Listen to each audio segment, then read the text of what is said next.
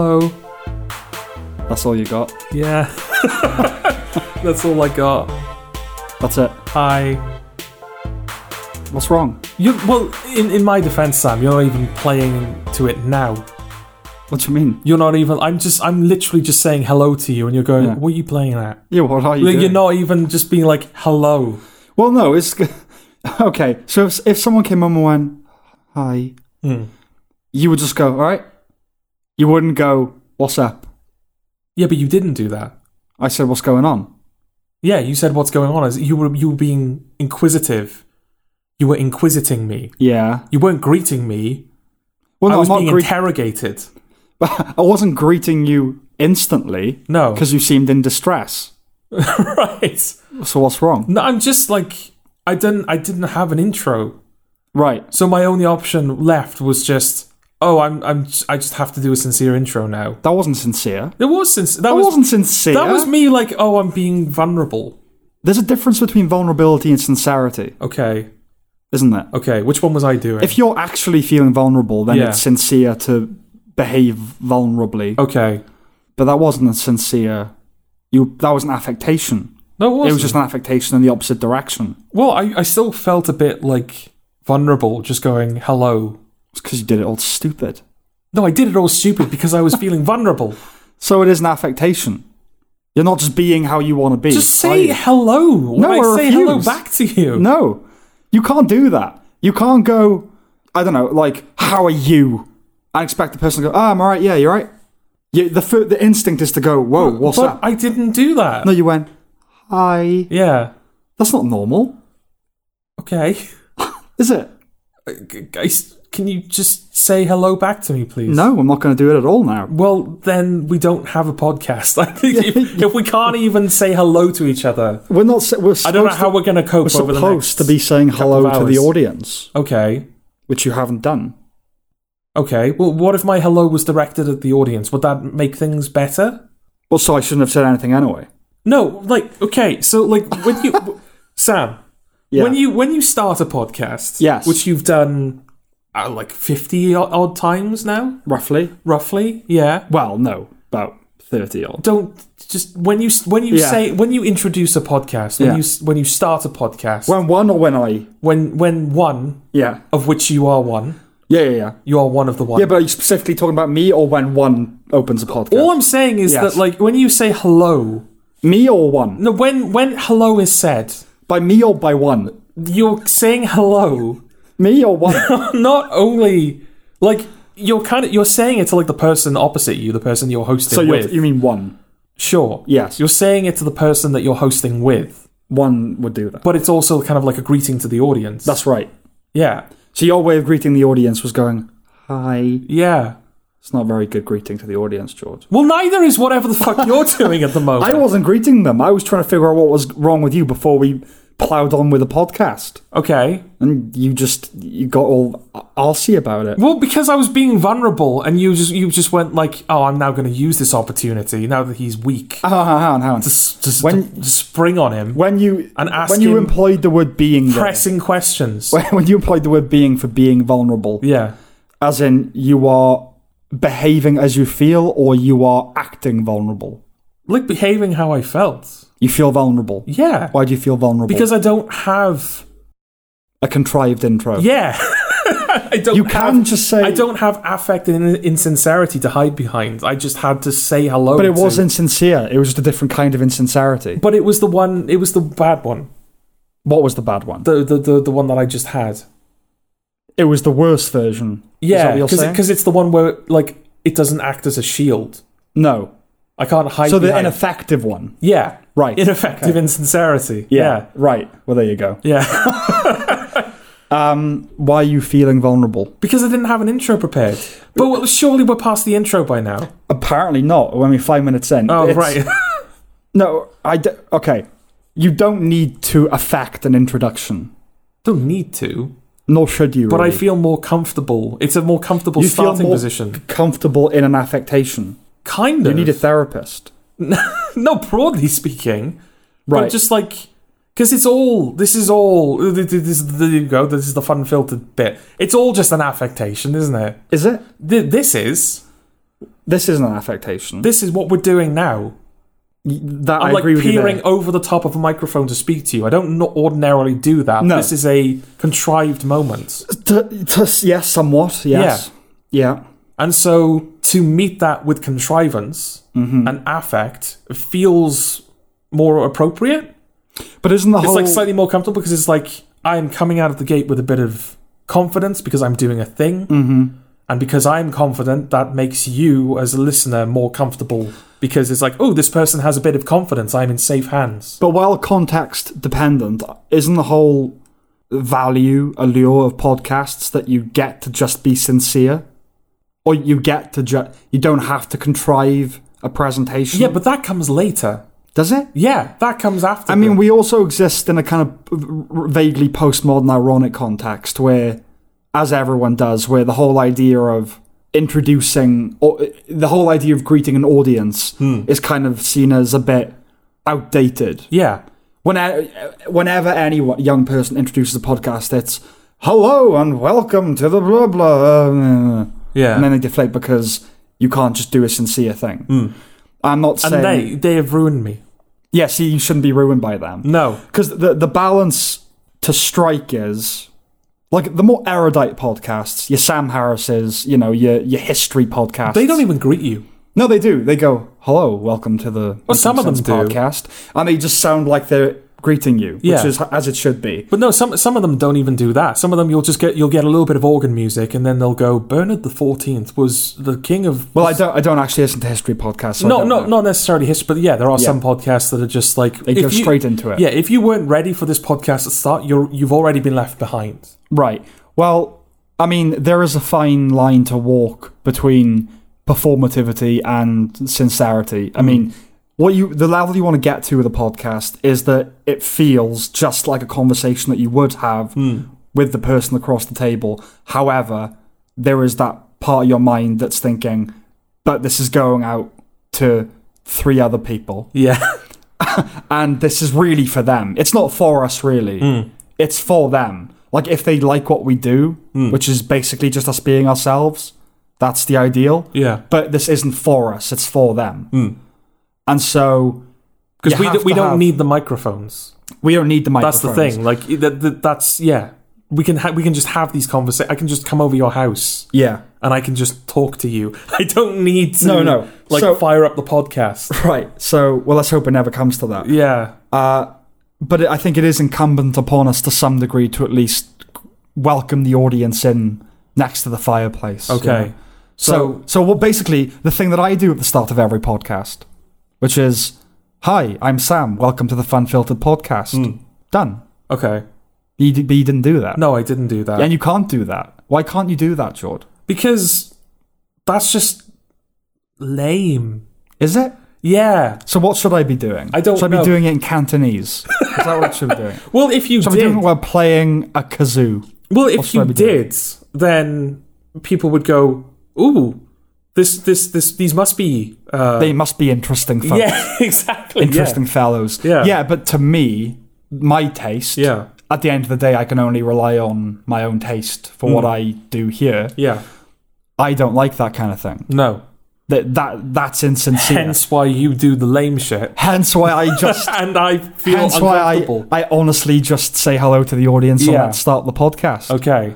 So now that you're fully acquainted with us... Yeah, hi. Yeah.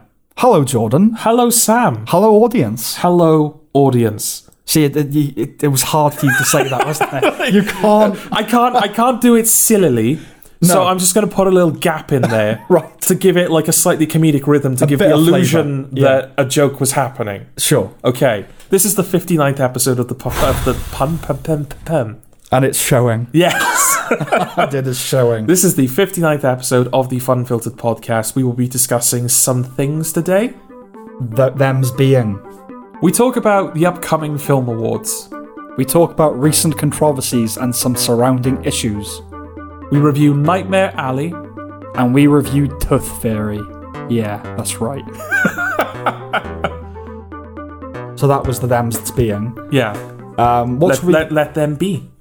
Let them be. Let's start letting them be. Let's start letting them be. Yeah. Let it be. Come on, join me, Jord. Let it be. let it be, let it be. Whispering words of wisdom, let it be. I'm trying to make you uncomfortable now. Well, I'm just singing at you. You are doing there's that. Anything more vulnerable. I was than gonna say, yeah, it's yeah. Was a cappella singing at you while making fervid eye contact. Yeah, you did not look away from me. Let's let it be then. So what should we start with? Oh, you don't know? No, I don't know. I have the document with the stuff. Yes, and that's why I rely on you for these things. Okay, let's talk about the awards. Which awards? All of them. Have they happened? No. The awards nominations. Let's the talk awards about that all are of the about to awards happen. The awards that are about to happen. I got you. Okay. None have happened yet, and I think by the time this comes out, none still. Yeah, they still wouldn't have happened. They still wouldn't have happened. So, what should we start with? I think there's not a lot to talk about across the board. With the Directors Guild nominations, the film ones are pretty much as you'd expect. Your Spielberg's, your Villeneuve's. The thing that was most notable and exceptional about this year's raft of nominees is that, do you know how the DGAs work when it comes to TV nominations? Say I don't. Okay. Hypothetically. Okay, so when they split it into drama and comedy, and then someone is nominated for an episode. It's like the Emmys. Okay. And usually you'll have, one episode of Ted Lasso, one episode of Hacks, one episode, but maybe a couple of episodes at most. Like if a show's really acclaimed, a couple of Breaking Bad episodes in there. In the drama category this year, in the 5 slots, maybe 6, but I think 5, all are Succession episodes. Oh shit, really? Yes. They are all third season episodes of Succession. Further proof, if proof be needed, that Succession's kind of the only good thing happening at the moment. Absolutely. On TV. Now, I've gone on record before. I don't like this new trend with awards. Yeah. That will just bulk fill the categories.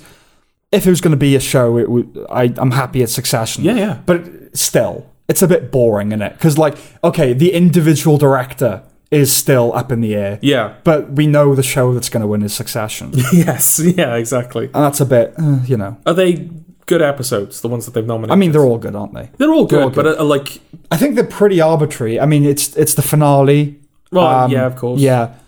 The party, Kendall's party. Yeah, that feels like a directing episode. Yeah, I think the one where it's the conference and they're all in the back room. I think that one might win. I think it might be the finale just because it's the easiest. They always give it to the finale or the pilot or the... Unless it's a very exceptional episode. But that feels like such a pivotal episode. Obviously the finale is pivotal going forward. It's going to the whole next season is going to be in the shadow of what happens. It's going to pivot on it. Yeah, it's going to be in the shadow of what happens in that finale. Yeah. But season 3 itself feels like it really orbits around that conference. Yeah. Everything is building up to that, and then everything that happened was as a result of that. The thing is, they're pretty lazy when it comes to deciding who wins, even who's nominated. I mean, it's pretty lazy to nominate Succession across the board. But so with Breaking Bad, say that final chunk of 8, wasn't it? I think Felina was nominated, and maybe one other one. And it's not a badly directed episode, but it was nominated because A, it was the finale, and B, it was Vince Gilligan, so they got to nominate Vince Gilligan. Yeah. They don't actually look at those and go, what is the best directed episode of this? I think at the Writers Guild, Confessions won episodic drama, and that's the one where Jesse makes the tape, for Hank, where he confesses everything. Oh, yeah. Ozymandias didn't even win. It's kind of arbitrary to some extent. I see what you're saying. But I thought that was worth mentioning. Okay. The BAFTAs. A lot more straightforward this year. The director category now seems to be the one that's all, it could be anything. It's a complete... Okay. Chaotic. Is this the one that's been hit the most by... diversity? Yeah. Yeah, I think it's pretty racially diverse, and I think half of them are women. Okay. So that might be the quota, is half of the directors must be women. Okay. One is a film called Titan, which did very well critically, and still a weird nom, but okay. One is Jane Campion, who will win. Fine. She was always in the running. And one is a film called... I can't even remember Happening, I think it's called. Okay. I haven't even heard of it. Right. It hasn't come out in the UK yet. That's the irritating thing about BAFTA. Yeah. Is I know I adhere to UK release schedule for my awards. You go by the first release anyway internationally. But the BAFTAs should adhere to the British release schedule. If there was any rule you stuck by at the BAFTAs. Yeah, because look, the Oscars, I guess sometimes they nominate films that have screened at selected venues that haven't hit the multiplexes yet. Yeah. But at least some people have seen them. Like BAFTA, because we usually get the Oscar-y movies in Feb, March time. By the time the BAFTAs roll around, usually most people haven't even seen the films that win. Yeah. And it's a good promotion for the film to then go and see it. But I just don't think that's the way to do it, is you want to be sitting on your couch vying for somebody to win it because you like the film. I mean, the only really good thing that I can remember from this year's nominations is that Boiling Point is up for British film. But that's kind of irritating, though, because that's a 2022 film. For everyone. Yeah. I think, I'm pretty sure for you, it's 2022. Yeah, exactly. So is it a case of the nomination period is not the year of 2021, but it's February 2021 to February 2022? They did that last year because of COVID. They extended it a bit to... But I was thinking, but what does that mean anyway? Because you don't go within the rules of... I don't know how BAFTA operates. No. I don't know what the rules are. But yeah, Boiling Point is up. Stephen Graham is up. That's the best thing about... Yeah, which is nice. Yeah. It's just, it's not the right year year. that came out. Yeah, it's not the right year. It could be worse, though. I think the Game Awards are pretty bad for just nominating stuff. Like, they'll nominate stuff that was, like, popular that year, even though it came out in a different year. I think I brought it up, like, Among Us, which, of course, is, like, a huge thing now. Big meme, everyone plays it. Right. That came out in 2018. Yeah. But it won Best Multiplayer at the 2020 Awards. So was it nominated at previous ceremonies for anything? No, I'm pretty sure, like, when it came out, it just, like, nobody played it. So it didn't even get recognised at the awards. And then 2 years later, it wasn't even as if it was like, oh, now it's been released on new platforms, so we'll nominate that port. Mm-hmm. It was the mobile version, which is the original version. Yeah. But that won an award 2 years after it came out. So has it ever been the case that a game has been nominated in different years? I don't know. Or is it one and done? Like GTA 5, it would have been nominated in 2013. But, say it wasn't, and then it got nominated in 2015. Does that mean it can't get nominated again? It's possible. Off the top of my head, I brought up Persona 5 like quite a few episodes ago now. Mm-hmm. And then I think later on I mentioned that there was like a slightly different version of it called Persona 5 Royal. Right. Where it's like the same game, but there's like more content in it. And there's like an additional chapter at the end that you can unlock if you meet certain conditions. Okay. So in the year that Persona 5 came out, it was nominated for Game of the Year. Mm-hmm. And in the year that Persona 5 Royal came out, it was nominated for Best RPG. Well, okay, that's all right. That's okay. That's fine. Even though like 90% of the game is exactly the same. Where do you draw... The thing is, right, awards are dumb. Anyway, the concept of awards is dumb. Yeah. It's all subjective. There is no best film. Everyone has their own opinion. Whatever. But if we're going to do them, at least set up some rules. Let's do them properly. Do you know what I mean? Like, at least be consistent. Yeah. Like, no, if you're the British Academy of Film, right, then January 1st to December 31st, the film has to be in a cinema. Yes. That's it. Well, that's the rule with the Oscars, isn't it? Yeah. The film... Yeah, in Los Angeles, I think. Yeah. Oh, but they've expanded it now because they include streaming. Well, okay, but for the longest time, the condition was the film has to play for a week in a Los Angeles cinema if it is to be eligible for an Oscar. Right. Which is rule of thumb. Yeah, it's something. I mean, you got instances where they would release the film in like one cinema just to qualify. Yeah. Which is a bit like they're cheating a little bit there, right? Yeah, but yeah, at least it's something. But them's the rules. Yeah. I think that's Stephen Graham was the only noteworthy thing. From everything else is pretty much as expected. In terms of the good stuff, I think Stephen Graham was like the one. Like, oh, I'm glad that happened. Yeah. In terms of the bad, how the fuck did The Matrix Resurrections get a Best Visual Effects nomination?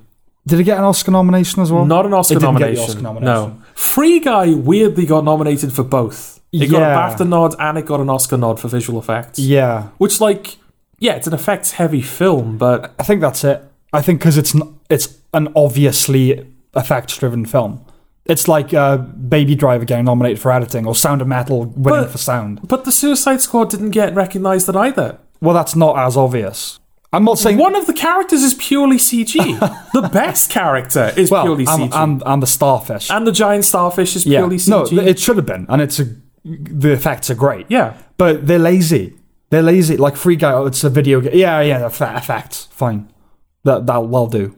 That's what they like. Is there no one? Is there like nobody there? Yeah. Who knows a guy, like a visual effects guy? Yeah. Be like, you, visual effects guy. What was good this year? Well, isn't the way they do it that like the actual practitioners in the industry are the ones that vote in the category? I'm pretty sure that's a thing. I don't see how any the visual effects people, any working professional visual effects artist would say, yeah, Matrix Resurrections was one of the best 5 visual effects things that happened this year. I could be wrong. I don't know, but I heard something about that because that would also mean that editors thought that Bohemian Rhapsody was one of the 5. Yeah, that's not. Didn't it win? It won. It won as well. Yeah, fucking won. Yeah.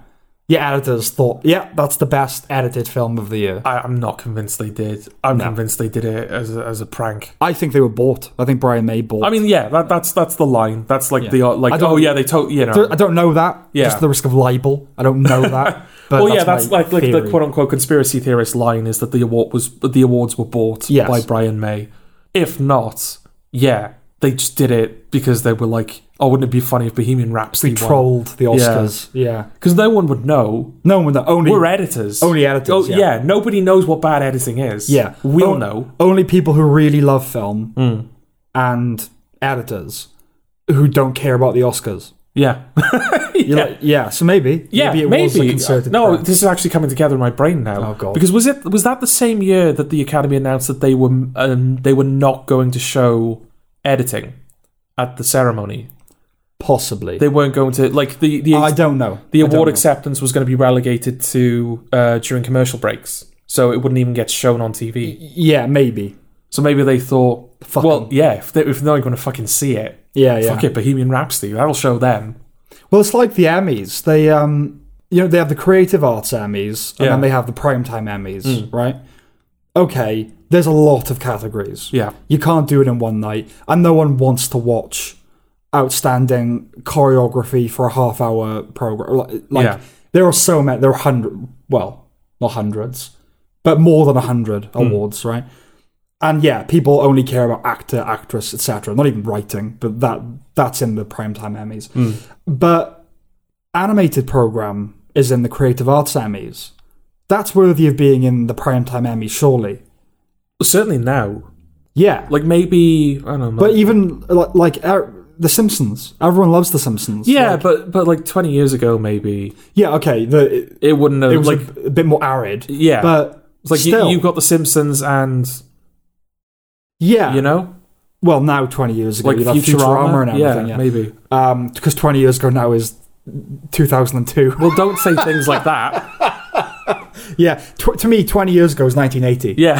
It is. 20 years ago. It will always be the 80s. Oh, there was like a thing online. I don't watch the Super Bowl, nor am I interested in watching the Super Bowl, but I know Eminem did the Super Bowl halftime show. And he knelt for a minute. Yeah, well, that wasn't the reason I was bringing it up. No. Like, I was bringing it up because I think it was a lot of artists in that vein. Like, the kind of, like, people who listen to Eminem would also listen to these people. I think there was a lot of throwback, a lot of 90s hip-hop and rap stars, Yeah, and I think there was like a tweet that had gone round that was, like, going viral where somebody said, when I saw the Super Bowl halftime show, I thought, it's really nice that they're showing, like, more up-to-date music rather than catering to old people like they usually do. And then it hit me. Yeah. Oh, yeah. Yeah. Absolutely, yeah. Yeah, it was noughties nostalgia. Noughties and 90s nostalgia. That's what we're getting there now. That's where we're at.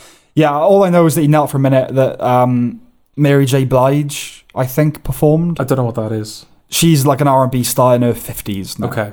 Dr. Dre, I think maybe Snoop Dogg. They were skewing a bit more to the older crowd. Biggie Cheese, is that a person? Biggie Cheese. Yeah. There's Chuck E. Cheese. Was Chuck E. Cheese there? I think Chuck E. Cheese was there, yeah. Oh, cool. Cool. He did a number. You laugh. He does actually have... He's a musician, right? Is Chuck E. Cheese a musician? Yeah. What does he play? Oh, I think he's a vocalist. He's either a vocalist or he's a guitarist. Oh, okay. Because he's the main guy. Is he an acoustic? You're not going to have the main guy play bass, are you? What do you mean that he's not in a band, is he? Yeah, I'm sure he is. Chuck E. Cheese is in a band. Yeah, right? What is Chuck E. Cheese? Or is it... What's the other one? There's Chuck E. Cheese and then there's like another one. Ronald McDonald? No. Like like an animatronic one. Bruce the Bear? No, Bruce. I don't think Brewster was... no, it's not American. Was a robot. I'm not sure. Because the thing is, Showbiz Pizza... Yeah. I hadn't heard of that before Red Letter Media, so I don't know if they're like another... I don't know how big the chain is over there. But I'd heard of Chuck E. Cheese. If you know Chuck E. I think you're right. I feel like there's another children-oriented family eatery. Yeah. That's not springing to mind. Because like obviously Five Nights at Freddy's is based off that kind of stuff. Yeah. At the beginning of that franchise, everybody was saying like, "Oh, Chuck E. Cheese style animatronics." Yeah. So yeah, I'm sure he's in a band. Why are you sure he's in a band? Because everything we just said did not lead to. So yeah, I'm sure he's in a band. No, because because he sings the kids. Okay. And I'm sure he's got like a strums it out. Does he? Yeah, strums it out in front of the kids. Yeah. But yeah, like in Five Nights at Freddy's, they're a band. Okay. And I think Showbiz Pizza are a band. What kind of band are they? Just like just a band. Like a kind of Wiggles type setter. Yeah, like one's got a little guitar, strumming it out in front of the kids. Like a ukulele. Yeah. One's doing vocals. Yeah. I think another one's also doing vocals. And one's got a pair of cymbals. Yeah, that kind of stuff. Okay. Okay. Or tambourine.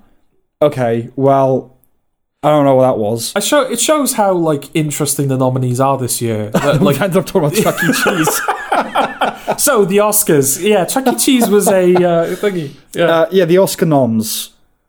I think pretty straightforward down the line. I literally don't remember them. I'm being completely honest. Yeah, with you. The only thing I remember is when the Oscar nominations were announced. We were in a pub.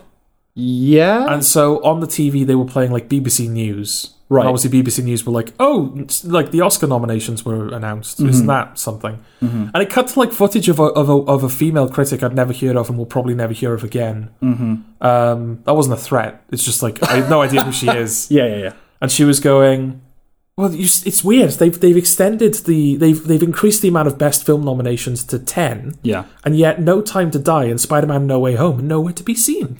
The only thing I could think is that she was pandering.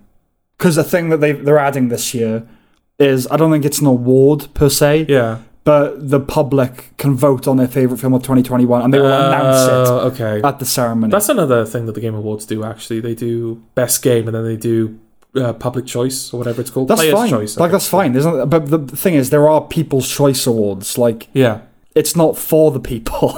Anyway, no. But that's the whole thing of the Oscars. It's not for the people. Like, this is a cheap ploy to try and get them watching. Yeah. Like, oh, maybe they'll say Spider-Man was the best film of the... You know, I can see this being hijacked. I mean, just pick a terrible film. Yeah. And we'll get a campaign to make it the best film of the year at the Oscars. What was the Kevin James film that we tried to and then... Home Team. Home Team. Yeah, Home Team is the best film of 2021. Yeah. Even though it didn't even come out in 2021. Well, it's at the point for me now where... With a couple of things. So the awards, you know, they're the types of films that get nominated. And The Power of the Dog seems to be the one winning everything. And I think maybe either the film or Jane Campion beat the record for most awards won for a film across a season. Okay. And you haven't seen it, have you? No. Should I? No. This thing, it's perfectly decent. Okay. It's a fine film, a good, well-made, fine film about two brothers, Jesse Plemons, Benedict Cumberbatch. Cumberbatch is an alcoholic, unwashed prick. Right. And Plemons is a nice guy. Plemons falls in love with Kirsten Dunst. She has a kid. And then over the course of the film, the kid and Cumberbatch form a friendship. And you kind of find out that Cumberbatch is gay, basically. Right. It's like a Brokeback Mountain. That's why he's grizzled and kind of... Because he's gay. He's closetedly gay. With the kid? No, not with a kid. But it's implied that relationship might be... Have a pederastic... Not pederastic, because I'm not sure how old the kid is. Yeah, actually, yeah, probably is. You know, it's that... He's his mental friend, but maybe there's something else. Maybe it's like he sees a young him in him, or it's not clear. The film sees the current him in him. Sees the current him in him. Has a dark turn. It's kind of, you know, it's an awardsy film, but it's winning everything, and it will win Best Picture, it'll win Best Director, and it's the kind of thing I watch and go, oh yeah, and then all of a sudden it's the front runner, and I just don't know anymore. I can't tell anymore. It's that, and with controversy. My barometer for controversy is just completely out of whack now. Right. My radar doesn't ping anymore. Okay. So, Joe Rogan's in trouble. I guess we could segue to this. Oh, yeah. There's nothing to say about the Oscars, about the Oscars. Joe Rogan has been mired in controversy for, first, the vaccines, for having people on the podcast who are skeptics. I'm not a vaccine skeptic, just put that out there. Okay. The second, for using the N-word in context years ago. And he did a podcast with Jordan Peterson. Okay. And so there was something controversial about that. I watched the 3.5, 4 hours of that. And even, when you're listening to something, you can pick up, they start talking about race, and you go, ooh, that's going to be controversial. Yeah. Even if you don't personally think it is. I didn't get anything from listening to that conversation. Right. But would go, ooh, that's gonna cause some trouble. But it did. I have no idea anymore. There's a film that's just come out, a documentary called The Real Charlie Chaplin. Yeah. It is what it says on the tin. Documentary about him. And I think he had like a couple of teenage wives throughout his life. I'm not sure. I can't remember how old they were. But I watched that film and went, oh, yeah, that was a decent documentary. And then a friend of ours sent me a screenshot. Should we cancel Charlie Chaplin? Because he'd been married to... Right. Should we erase him from history, basically? Okay. I remember thinking, like, it doesn't even occur to me anymore. Yeah. It's that parodic and ridiculous. I don't know anymore. It's like that thing with what was her name? Lindsay Ellis. I told you about that YouTuber, Lindsay Ellis. Was she the one that made the film? No. She's a film critic. She used to make content for Nostalgia Critic. Okay. And then she kind of broke off and started doing her own thing. Became very left-leaning film critic. Everything was through like a feminist lens and white privilege and all that kind of stuff. And she tweeted a tweet about Raya and the Last Dragon, and it ended her career. Oh, yeah, you mentioned her, yeah. And I read the tweet, and I can't for the life of me figure out how this is like worthy of ending someone's career. Okay. I'm going to see if I can find it now. Okay. Because I can't remember where I sent it to you, but I'm going to find it. Well, everything's through that lens. I was doing like a 4-week online writing course, and the second lesson was about cultural appropriation. Right, okay. We hadn't even covered like the fundamentals. It was for beginners, Yeah. But they hadn't even covered the fundamentals. Yeah. And then all of a sudden it's like, only like stay in your lane, basically. Like, write what you know about. Like, maybe this person has more of a right to talk. That theme will recur. Yeah. But, yeah. Yeah. So, what's the tweet? This is the tweet from Lindsay Ellis. Also watched Raya and the Last Dragon, and I think we need to come up with a name for this genre that is basically Avatar The Last Airbender reduxes. Right. It's like half of all YA fantasy published in the last few years anyway. Okay. Knee-jerk, the only two... That is the most uncontroversial tweet in the history of tweets. Yeah, I'm not even entirely sure what she's like... Like, I don't know what she thinks of the film. I think... No. Well, it seems to be...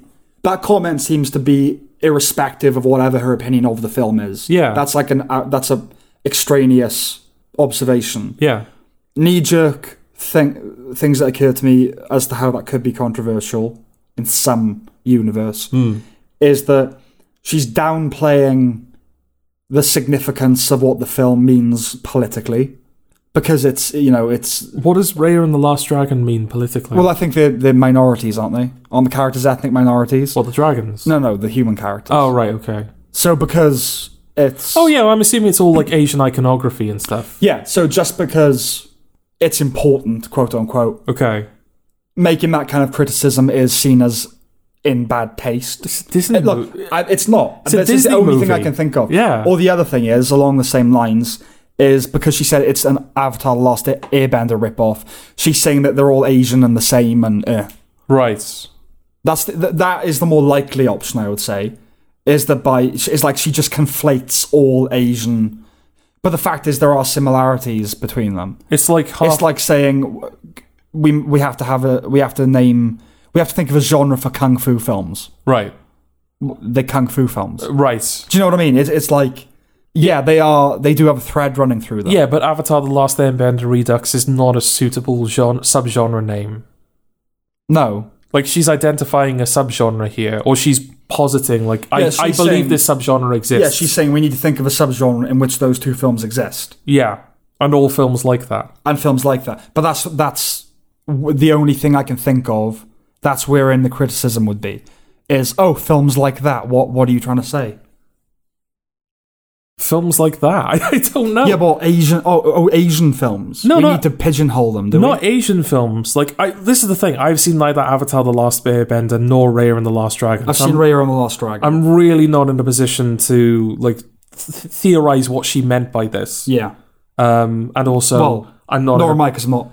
Yeah, insane. Exactly. Yeah, I'm not insane. Yeah, I'm not an ideological lunatic. But also, yeah, I'm a white patriarchal man, cisgendered patriarchal man, straight, of course, a straight cisgendered able-bodied patriarchal man. Yeah, for the most part. No, that would give me able-bodied for the most part. Yeah, but that would give me points. We do have some points, and I have no points. Do I have points? Everyone has some points. It's just some have very, very few. Right. I have some points. Okay. You have some points. We both have glasses. Oh, okay. Oh, do they earn you points? Like, but you're talking like 2. When being black... 2 points. 2 points from being black gives you 1 million. Oh, so this is like a completely uneven... The scoring system is fucked. Completely. Right, completely, yeah. Okay. Yeah, so yeah, like, it's like he's going to mansplain, like, what she actually meant. That's why don't even bother guarding. What's the thing we came up with ages ago? Oh, the Eric Weinstein thing? Yeah, all usual caveats. Yeah, all usual caveats. Yeah. Crack on. Yeah, so I genuinely don't know what she could have said by this, but I'm assuming they're like... It's like a sports movie, right? Where every sports movie, it's the same story every time. Because basically. Because what the fuck story can you tell in the confine of a sport? Right. Either it's Rocky, or it's Space Jam. Or Raging Bull. That's the third type, yeah. Yeah, it's those 3. Yeah. Your sport movie is going to be one of those things, and there's nothing you can do about it. Absolutely. So presumably Raya and the Last Dragon and Avatar: The Last Airbender share, like, striking narrative screenplay similarities. Yeah. Well, they do just share... There. I can think of other movies like that. Like, even if she is saying, like, there's iconography that's similar between the two, like, okay, well, that's still a valid... Yeah. This is how you identify a subgenre. You look at a thing, and you look at another thing, and you go, those two are doing a very similar thing. Yeah.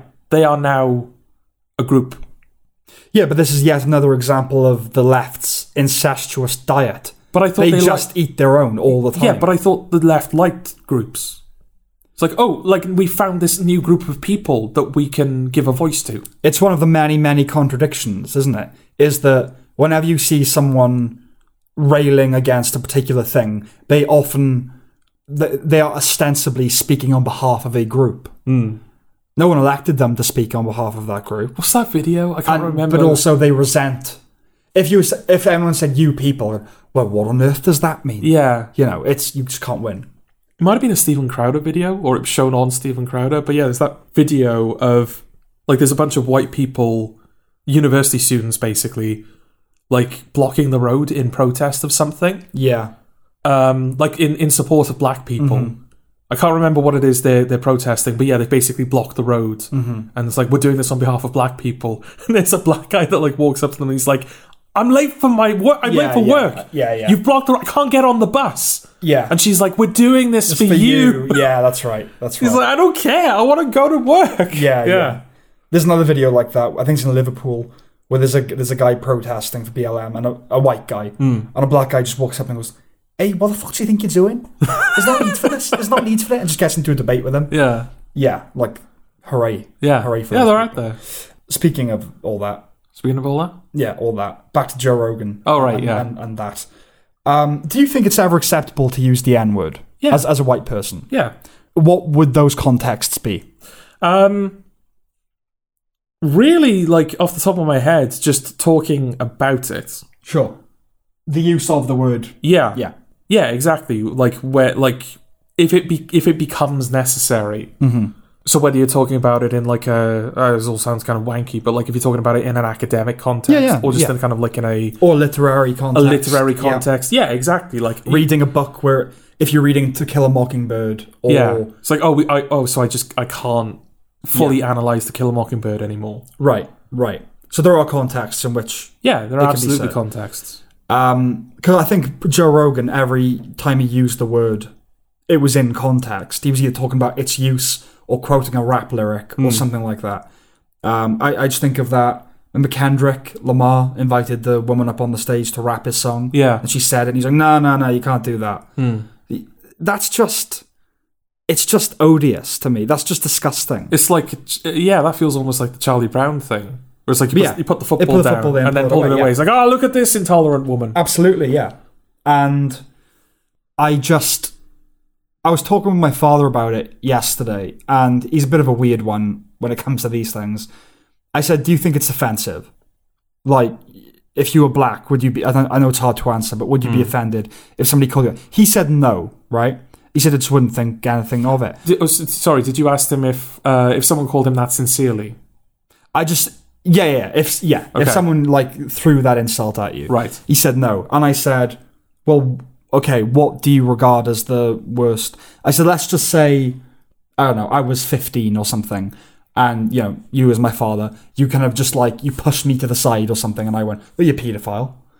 Would that? He said, "Yeah, I would think that deeply offensive," and I said, "Really?"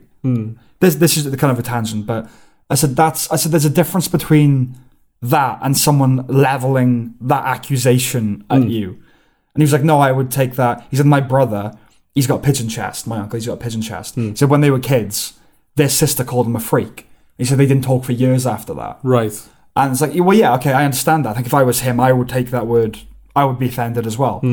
Now, it's hard to think of if I was black, what would I think? Because maybe you'd think differently. Yeah. I think that's racist in a way to even posit that, because I thought it either does matter or it doesn't.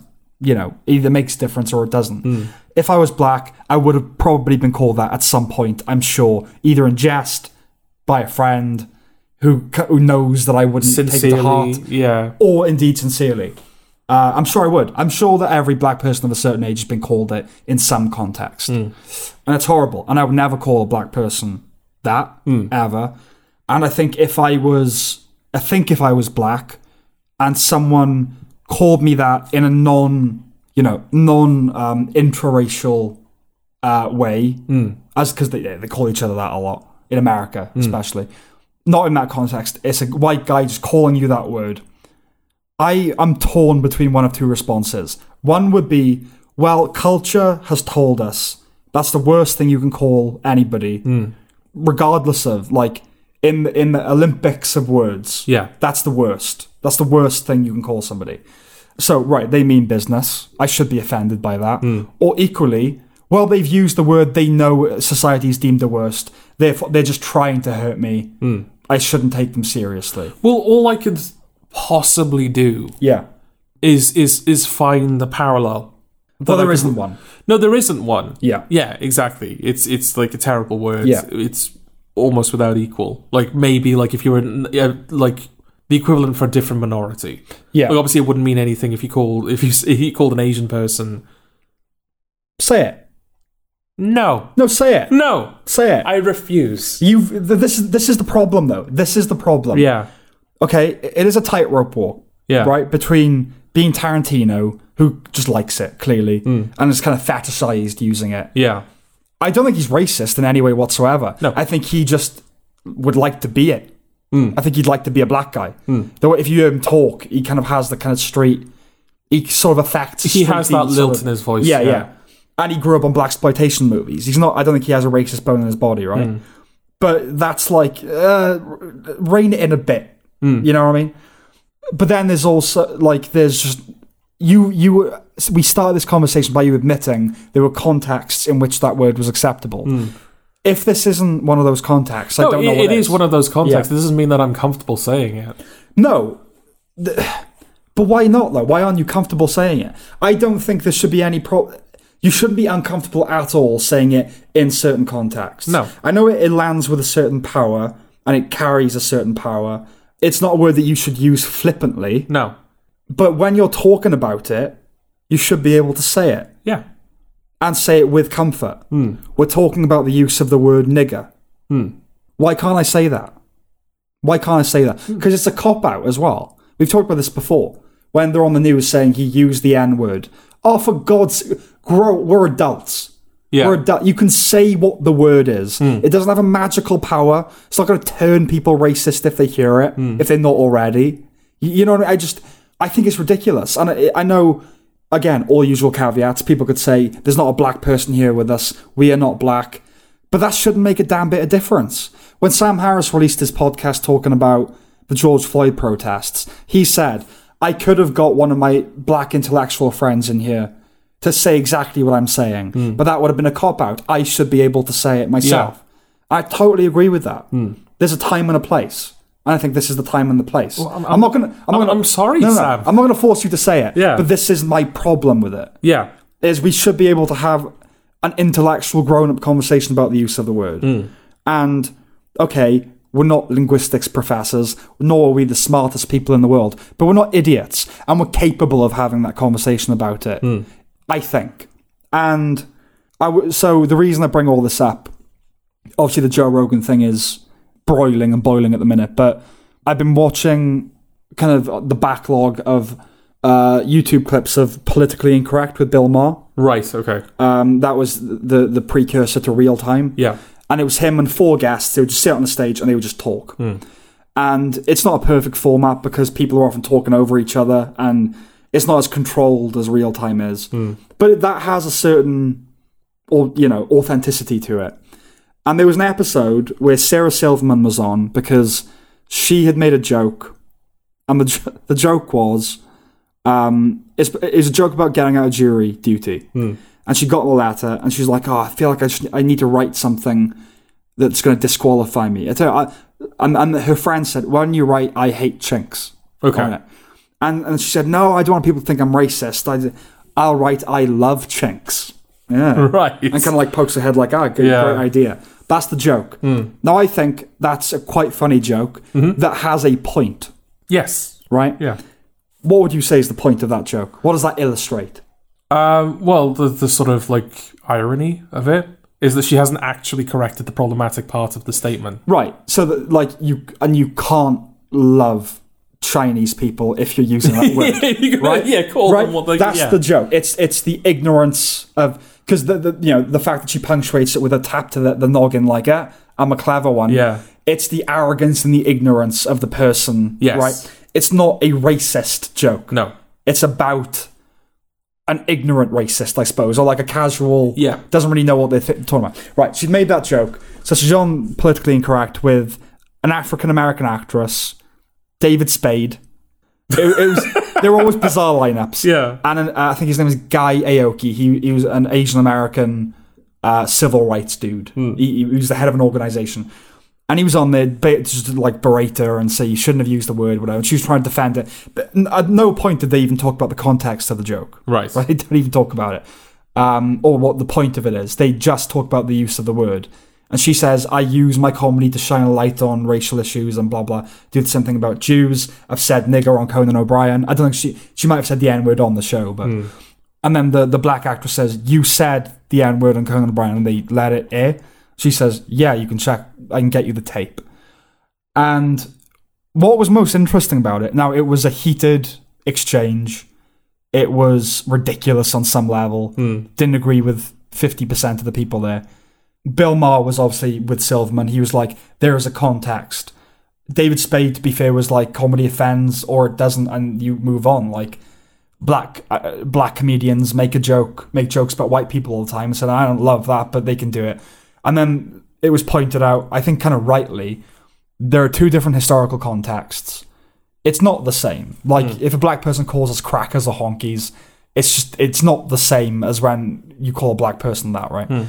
And Bill Maher made that point. He said, I got to be fair to it, I think this was 2000, 2001. He said, turn on the radio, and I'm quoting him here, but also, it's fine, okay? He said, I turn on the radio, nigger, nigger, nigger, nigger, nigger. That's all I hear on the rap stations. People come up to me and they say, Bill, you a nigger. So what, am I supposed to, like, not be offended by that? Like, oh, you can't say that word to me? He said, my mother saw the, NWA and said, what does that stand for? And I've got to say, it's something with attitude. And he was saying, it's ridiculous. It's been co-opted by the black community as a way of, and then this actress pointed out, that she doesn't like it even when black people use it because they don't know the history. And he was saying words change, they evolve, as of course they do. But the most stunning thing about that program was that white people on there and the Asian guy, they were saying nigger fairly frequently. Yeah. And the black actress, she was light-skinned but African-American, was okay with it. Wasn't okay with the use of the word generally speaking. But at one point, Bill Maher looks into the camera and says, to our sponsors, or like to ABC, this is a discussion about language and about race, okay? Don't bleep it. You're going to look ridiculous. Just let us have the frank adult conversation. And the black actress who I didn't agree with a shred was the first to say, this is the context to be having that conversation. I was like, can you imagine now a debate show where you could use that word when you're talking about the word? Yeah. Can you even imagine the possibility of it wouldn't happen. It just simply wouldn't happen. It just shows how much conversation retards over time. Well, that's the thing. What is different between 2001 and now? Have things got worse for black people? No.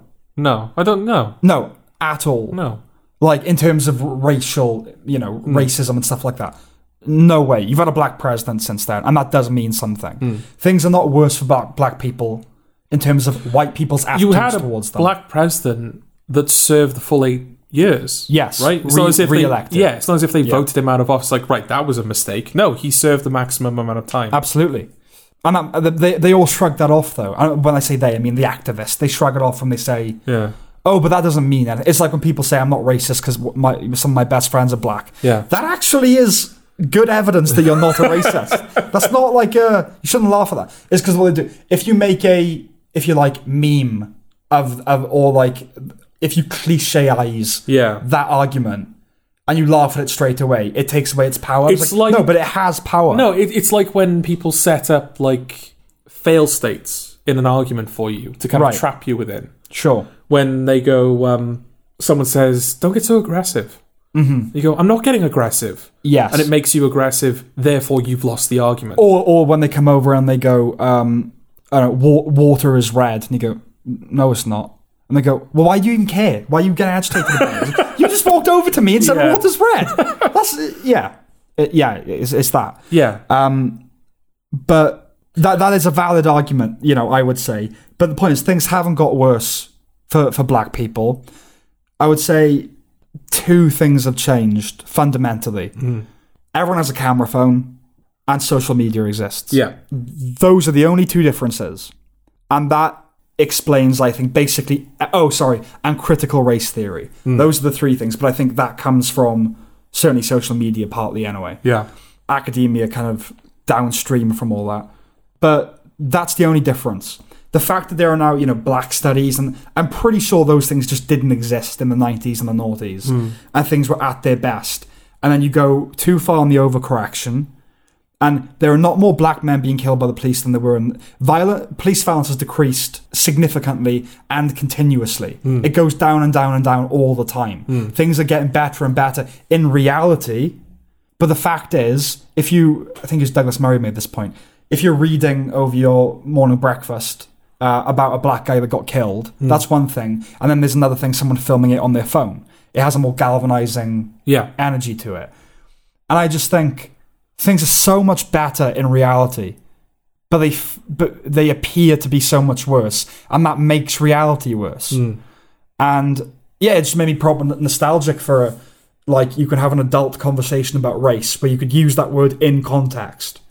And a guy does it now 10 years ago on a podcast and has to release an apology video. Joe Rogan, the most masculine macho, has to apologize. Yeah. I just weep. How many episodes of the thousands? Thousands. Yeah. Are we in the 2000s yet? I feel like we might well be. Yeah. Say, for the sake of argument, that each Joe Rogan episode is about 3.5 hours long. Yeah. I know some are shorter, I know some are longer. Yeah, 3 hours, I'd say, is the average. Okay, 3 hours. Yeah. We'll say each episode is 3 hours long. 3,000 hours. Yeah. Well, that's our average. That's our average, yeah. But this is what I was going to say. 3 hours apiece. Nearly 2,000 episodes. Yeah. How many years of content? Right. Play it back to back. Yes. How many years would you be listening to the Joe Rogan Experience if you played every episode back to back? And I wonder how much digging they had to do to find him using those words. Yeah, exactly. I wonder how long it took. There must have been a concerted effort. Remember I told you about that program someone told me about, I think Don't Fuck With Cats it was called? And they crowdsourced looking at Google Maps of Canada or something to find out where the guy... They must have done that with the podcast. Yeah. Like, right, you take 1 through 50, you take, you know... Yeah, exactly, They must have, and think of how pathetic, truly pitiful a human being you are if you do that. I just think, what a waste of life and energy and time. And speaking of someone who wastes a fair degree of time, even I have never sunk that low. No. It's just disgusting. It's just... Yeah. But the sad thing as well is that they knew how much context to remove to paint him in the worst light possible. Absolutely. Because for all this talk about like how much power that word has, like to the point where I didn't want to say it. Yeah. Even after admitting that. After admitting that that it has that it's the context that gives it power. Even in a context where it doesn't have that power, I didn't want to say it. Yeah, for all this talk that like, oh, it's actually it's actually the word that has the power. You can't use the word ever. Yeah. In order to make it look bad, it's the context that they have to fuck with. Absolutely. Yeah. Yeah, the surrounding tissue, the cushion around. Well, here's the thing. Like, I wrote something a while ago. I can't remember what it was about. Something controversial. And a friend of ours sent me a message saying like, "Thank you for writing that. You're like brave. Could never do something like that." Now, I'm not saying that to pat myself on the back. Humble brag. No, because I don't think, I sincerely have never thought, oh yeah, I'm brave for doing it. I honestly never have, right? And I don't think I am. I don't think it's bravery. Okay. Right? Because I'm in a position to do it at the moment. But that's the thing. We are currently in pre-production on a short film, right? It's not part of Unfiltered, but Jordan and I are both working on this film together. And, it could be really good. And it could open some doors. We're certainly hoping. We're hoping so, right? It could be really good. It could open some doors. Now, we are still far, far, far from the industry. But it looms ever so slightly closer because we're making a film, right? And so I'm thinking, if I am ever hired to write something and I become a writer, a proper writer, we're going to have to delete every episode of this podcast. And I mean that. This becomes obsolete. Like, I think it's been so far away from us. And I stand by everything I've ever said. Yeah. In these, obviously there's a lot of ironic joking and stuff like that. But when making sincere points, I stand by everything I've said. Yeah. I think there are contexts in which you can use that word. I'm not a racist. Not all the things that you could level, whatever, right? But now that it looms ever so closer, I do think you have to get rid of every article I've ever written. Every episode, we would have to delete it. That's, if we want an easy life. If we want an easy life, we can't stand by everything that we stand by. Yeah, and it's like not all like, of the stuff that we've done. If you're in Joe Rogan's position, right, there is no way in hell that I would apologise for. I'm genuinely shocked he did. I'm shocked he did as well. He's not the type to do it. I'm really shocked. Oh, he's not. Maybe there's just been so much pressure because it's that word. Well, he was being hit from all sides, wasn't he? It was COVID misinformation, it was racist allegations, and it was whatever the third thing was as well. Yeah, Peterson, and then something else. Oh no, sorry. He was chatting with someone, and they kind of said that if you're a 15-year-old guy and you have sex with a teacher, it's considered cool, and the reverse is not. And if you are 15, 16 years old and you fuck a female teacher, that's not going to psychologically mess you up, generally speaking. Right. With which I agree. Okay. If you're 16, you fuck a teacher, that's not going to scar you for life. That's like a badge of honor for a lot of people. Right. It is, though. That's just... I'm not saying it's right. No way. It is, it's illegal and rightly so. Well, if you're 16, I guess it's not. I guess it's just frowned upon. Is it illegal for teachers to fuck their students? I don't know. Yeah, I'm sure there are like rules in place about it. There are rules, but whether it's law, I don't know. It probably is. Anyway, if you're 15 and you fuck your 21-year-old female teacher, it's not going to mess you up for life. No. It's just not going to. Anyway, but they made that point, and that was the third thing in that he got in trouble for. But if I was in his position, there's no way in hell that I would have apologised. And if I was in a position now where I was established and I had money and I could say what I wanted... And then these podcasts came out, that's not a problem. It's getting in the door in the first place. That's the only reason. It's like, what if they listen to this? You go, well, you're not even going to get the opportunity now. That's the problem. Luckily, no one does listen to it. No. But, someone in the future, someone doing their due diligence and vetting us. I was going to say, the first time that we sincerely, properly grow our audience, it's all our future employers vetting us and going, no, strike them off the list. Well, that's the thing as well. I mean, it's not just the controversial quote-unquote things that we've said. We're a film review show, so we've slagged off people that we might well end up working with. Or the direct, we'd be hated in the industry. I was thinking that, actually. You don't start as critics and end up as filmmakers. Yeah, I was thinking that. It must have been around the time we started the podcast. I was like, is there any working filmmaker that also does film criticism? There's a British filmmaker. He's a documentarian that was a critic. Okay, there are a couple, but not many. And, you can count Space Cop by Red Letter Media. if indeed you count that was just them doing it. So but doesn't Kevin Clerks? What's the Clerks guy? Kevin Smith. Yeah, doesn't he do a podcast or something where he probably talks about stuff he's seen? Yeah, probably. I mean, he's he's one of the people who always talks about pop culture and The Matrix and Star Wars. But he's probably doing that more than he's making films now. Right? Yeah, I don't know. I really don't know how know. prolific he is. I'm not sure either. But I would be under the impression that if somebody is doing film criticism or just pop culture discussions and they're making films, the filmmaking is sort of becoming a secondary thing to them. It's always interesting when you listen to a podcast like Mark Maron or Bill Burr and then they're actors and things. It's weird because you feel again, the beauty of the podcast form is you really do get to know the people you're listening to. Isn't there footage of Bill Burr going, Star Wars? He's in The Mandalorian. Fucking Star Wars. Yeah, and now he's considered one of the best things about The Mandalorian. Yeah. It is always strange because even if it's not that where they've kind of slammed it and now they're in it, just their acting and something, I think, you're Bill Burr. I'm waiting to hear what you're going to say about this on your podcast. Yeah. But that is the beauty of the podcast form, isn't it? I mean, if you've listened to hours and hours and hours of us, you know who we are. You do know who we are. Is there anyone ever who is more catalogued than Joe Rogan? Probably not.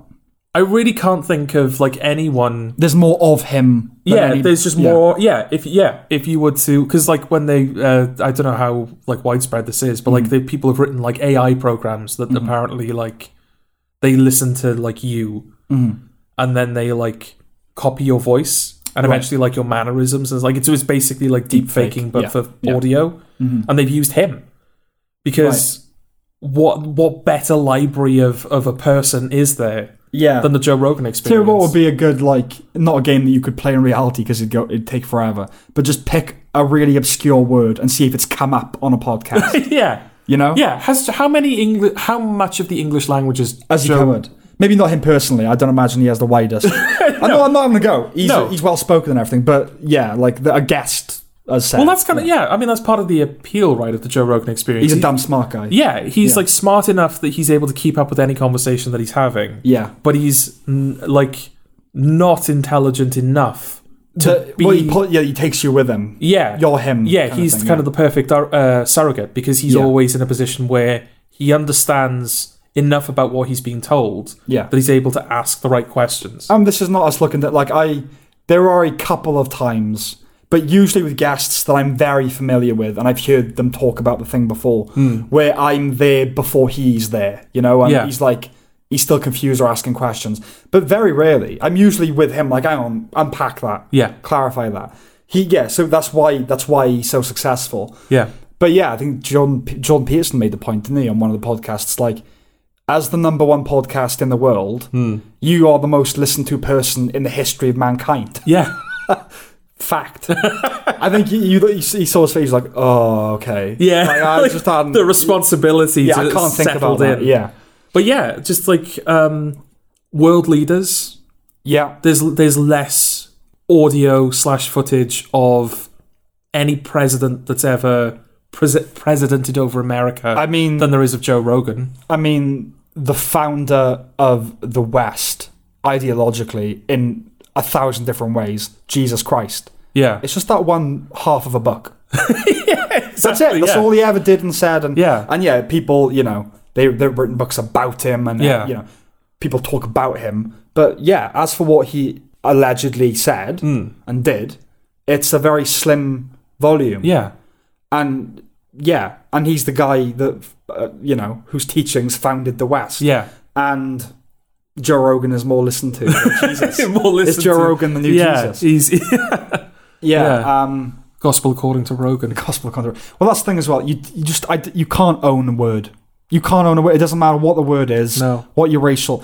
It's out there in the public discourse to be talked about. Yeah. And I always think of I might have talked about this on a podcast before, when Ennio Morricone won the Golden Globe for The Hateful Eight score.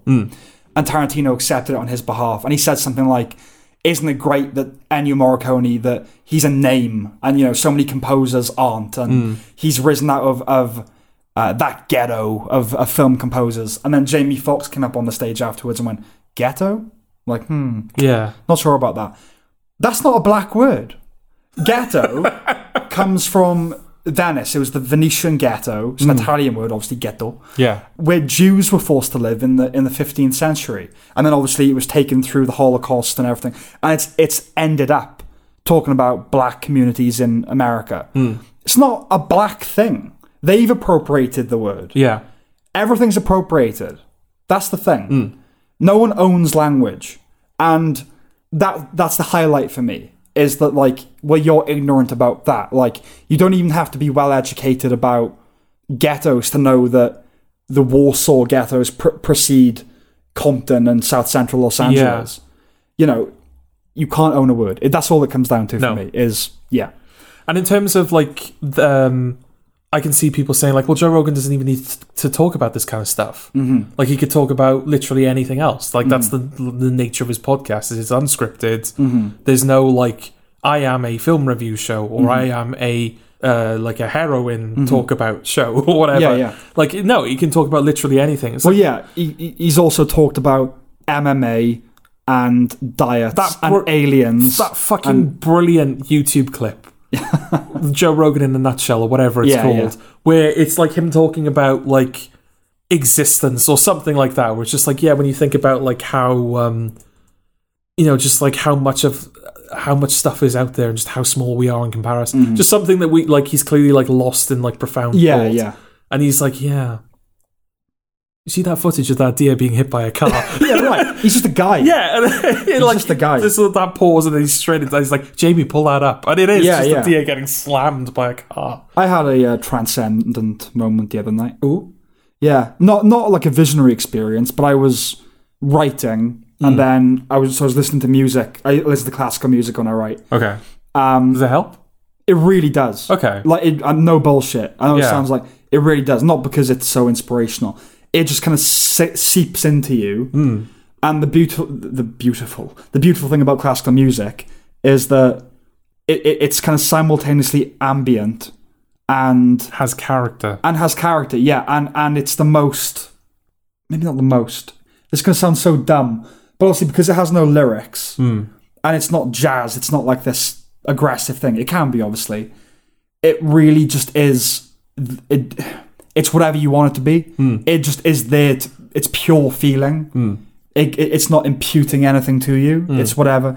So I was listening to Springtime by Faulkner. Oh, a classic. It happened to be on. And I was just outside having a cigarette and I just looked up and it was a clear sky. And I had a transcendent moment, genuinely did. Looking at the stars and the music swelled. It was good timing. Yeah. And I just oh my God.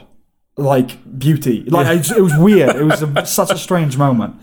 But anyway, I feel I want to talk a bit about Whoopi Goldberg as well in this context. Oh, well, before we get to Whoopi Goldberg, we'll wrap up Joe Rogan. Sure. Because, I was going to say that, they say, oh, well, you don't even have to touch on those areas. This guy, years and years and years and years worth of audio. Not just the amount of time over which it was recorded, just the audio itself. There's literally years of it. Yeah. When there's that much of you... Pick a topic. Yeah, there's that much of you, and you've spoken to as many people as he's spoken to. At that point, mathematics just takes over. Absolutely. He's going to, the thousands of people that he's spoken to for the thousands of hours that he has, race is going to come up. Yeah. There's going to be a time where he's presented with the opportunity, quote unquote, to say the N-word, and he has to decide, like, oh, am I going to do it? Is this the right time to do it? Like, it's all unplanned. So it's not even a case of like, right, we need to know not to do this thing. It's like, no, you go, like, he is just like riding the wave of it. Yes, you're riding. It is a stream of consciousness. Again, that's the whole thing of that. It's that thing about like, oh, you always have to be switched on. You're receptive to where it's going. And but like no, like I mean with in terms of like censoring yourself and making sure that like, oh, nobody says the bad things. We should always be switched on and aware and tolerant and doing the thing. Nobody is switched on like all the time. You can't like and to stay like like every episode of the Joe Rogan Experience, Joe Rogan is like there and switched on. And also, he's an honest guy and he's saying what he thinks. And it's not the case that you say everything you think, but every single person in the world thinks grotesque and completely inappropriate things daily. Right. You just do. Not like linger on it and cogitate on it. But like, if you were in a group of black people, part of your brain would go, call them all a bunch of that. Because, see what happens. No, because you know it's so wrong. Yeah. Look, it's that jumping off the bridge instinct. It is, yeah. Yeah. It's stream of consciousness. Everything occurs to you. Yeah. Everything. You can't choose to think a certain thing. Unless you're meditating or whatever. But this podcast, right, is nominally a film and TV review podcast. We talk about culture and pop culture as well, right? I've used that word on 5 or 6 episodes, maybe? Maybe not even that. Maybe not even... No. But my point is, which is disproportionate. You're a film and TV show. Why have you said that word on 5 or 6 shows? Yeah, how many films have we talked about where the word is even used? Right, yeah. Yeah. But you could look at us and go, so clearly you're preoccupied. You like it or something. And I just go, if I want this podcast... If I want to talk about the use, if I call this podcast that's probably, I wouldn't do that, that's too far. Call it that, and every episode I'm talking about the historic use of the word and how it's changed over time, but I'm well within my rights to do that. Yes, I'm interested in that word and the power it has and the meaning of it, and it's damn interesting. It's interesting, I'm interested in it. And things happen culturally, bring it to the fore. Yeah. And I talk about them. And when I'm talking about it, I'm not going to cloak it by saying the N-word. I'm just going to say what the word is. One of the best examples of this for me is Christopher Hitchens talking about a writer. I can't remember who it was. It might have been a comedian, a black comedian. And he wrote a book and he called it Nigger. Yeah. And his mother said to him, why did you have to call the book that? He said, look, Mama, every time someone says that word now, they're selling my book. Yes. And obviously he's quoting a black person saying it, but like that is a perfect illustration of when you can use of the right time to use that word. Yeah. And I'm gonna, if a racist called a black person that, it is horrific. It shouldn't be illegal. You should still be able to say it. I know that's a controversial thing to defend. I'm not defending doing it, but I would still say it is your legal right to do it. It's just you're a fucking scumbag if you do. Yeah. They're words. They're words. It's not an incitement to violence. It's a horrible fucking word. Yeah. But it's a word. Well, I mean, because the law deals in absolutes, doesn't it? Yeah. It doesn't go... Well, behaviour. Yeah, in terms of behaviour as well. It doesn't go like, it's illegal to murder someone unless under these circumstances. It's illegal to be caught speeding or to... Well, the law does do that, to be fair. It's not absolute in that sense. In what way do you mean? Well, if you kill someone under certain circumstances, it does change. Context does change how you're prosecuted. But broadly speaking, like if you kill a person, then like, right, that's like the law is stepping in here now. Yeah. So yeah, I'm only saying that in terms of like, making the N-word illegal. It's like, well, right. Well, no, because like it is context dependent. Oh no, and to make it illegal, it would just be like, it's the ultimate in like, oh no, the word itself is the thing that has power. Oh no, I think it should be legal to use the word in any context. I just wouldn't advocate using the word in any context. Personally, difference between the personal and the political. No word should be illegal. You just shouldn't call somebody that. Yeah. be a human being, be a decent human being.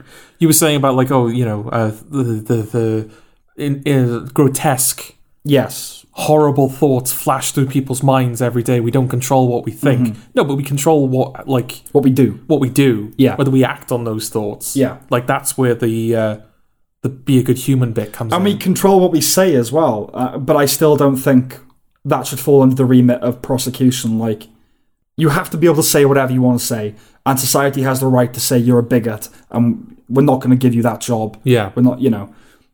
But especially thought. You can't criminalize thought. It's behavior. And it is all context dependent. It is okay to kill people in certain circumstances, It's okay to speed in certain circumstances. It's all context dependent. Yeah, but it's not sold as that up front. No, but the point is... I'm trying to find the way in which I was right to bring it up. It's like, no, it's an interesting thing. It's not like, yes, murder's bad, but you can do this. It's like... Yeah. You do the murder, and they're like, you did a murder, that's bad. And then you provide them with a circumstance, and they go, well, I think all right, buddy. The law should be absolute about speech. Incitement to violence is a tricky one. Like, I don't know. Yeah. That's the thing that people always say, that's the exception. I'm not convinced, really. I don't know. I don't know what would qualify as an incitement to violence. So, basically, absolutely, speech is protected. But then within the law, it gets relative, a bit more relative. Yeah. For instance, if someone breaks into my house and tries to kill me, I'm well within my rights to kill them. I should be well within my rights to kill them, etc. If I plan to murder somebody, that should be illegal. Yeah. It is all context dependent, except for words and except for thoughts. Words are acceptable context dependent, as in terms of propriety, appropriateness, but they shouldn't be illegal in any circumstance. No. And I think it's worth pointing out that, again, like near the beginning of this segment, where you were like, say the word, and I was like, no, I don't want to say the word.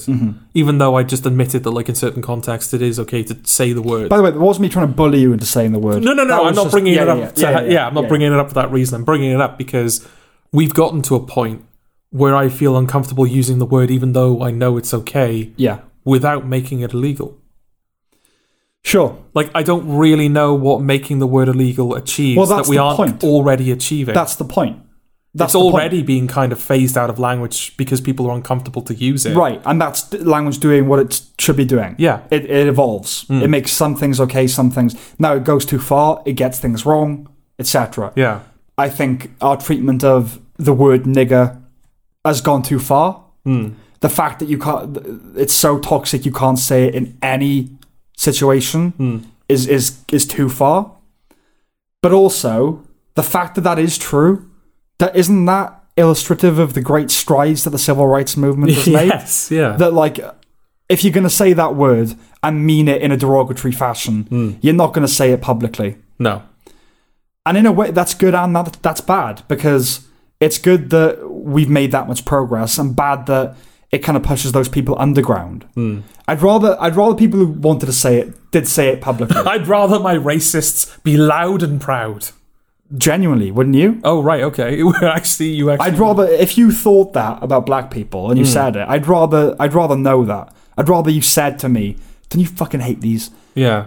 I go, right, well, we are no longer friends. Do you know what I mean? Like, I don't want to know.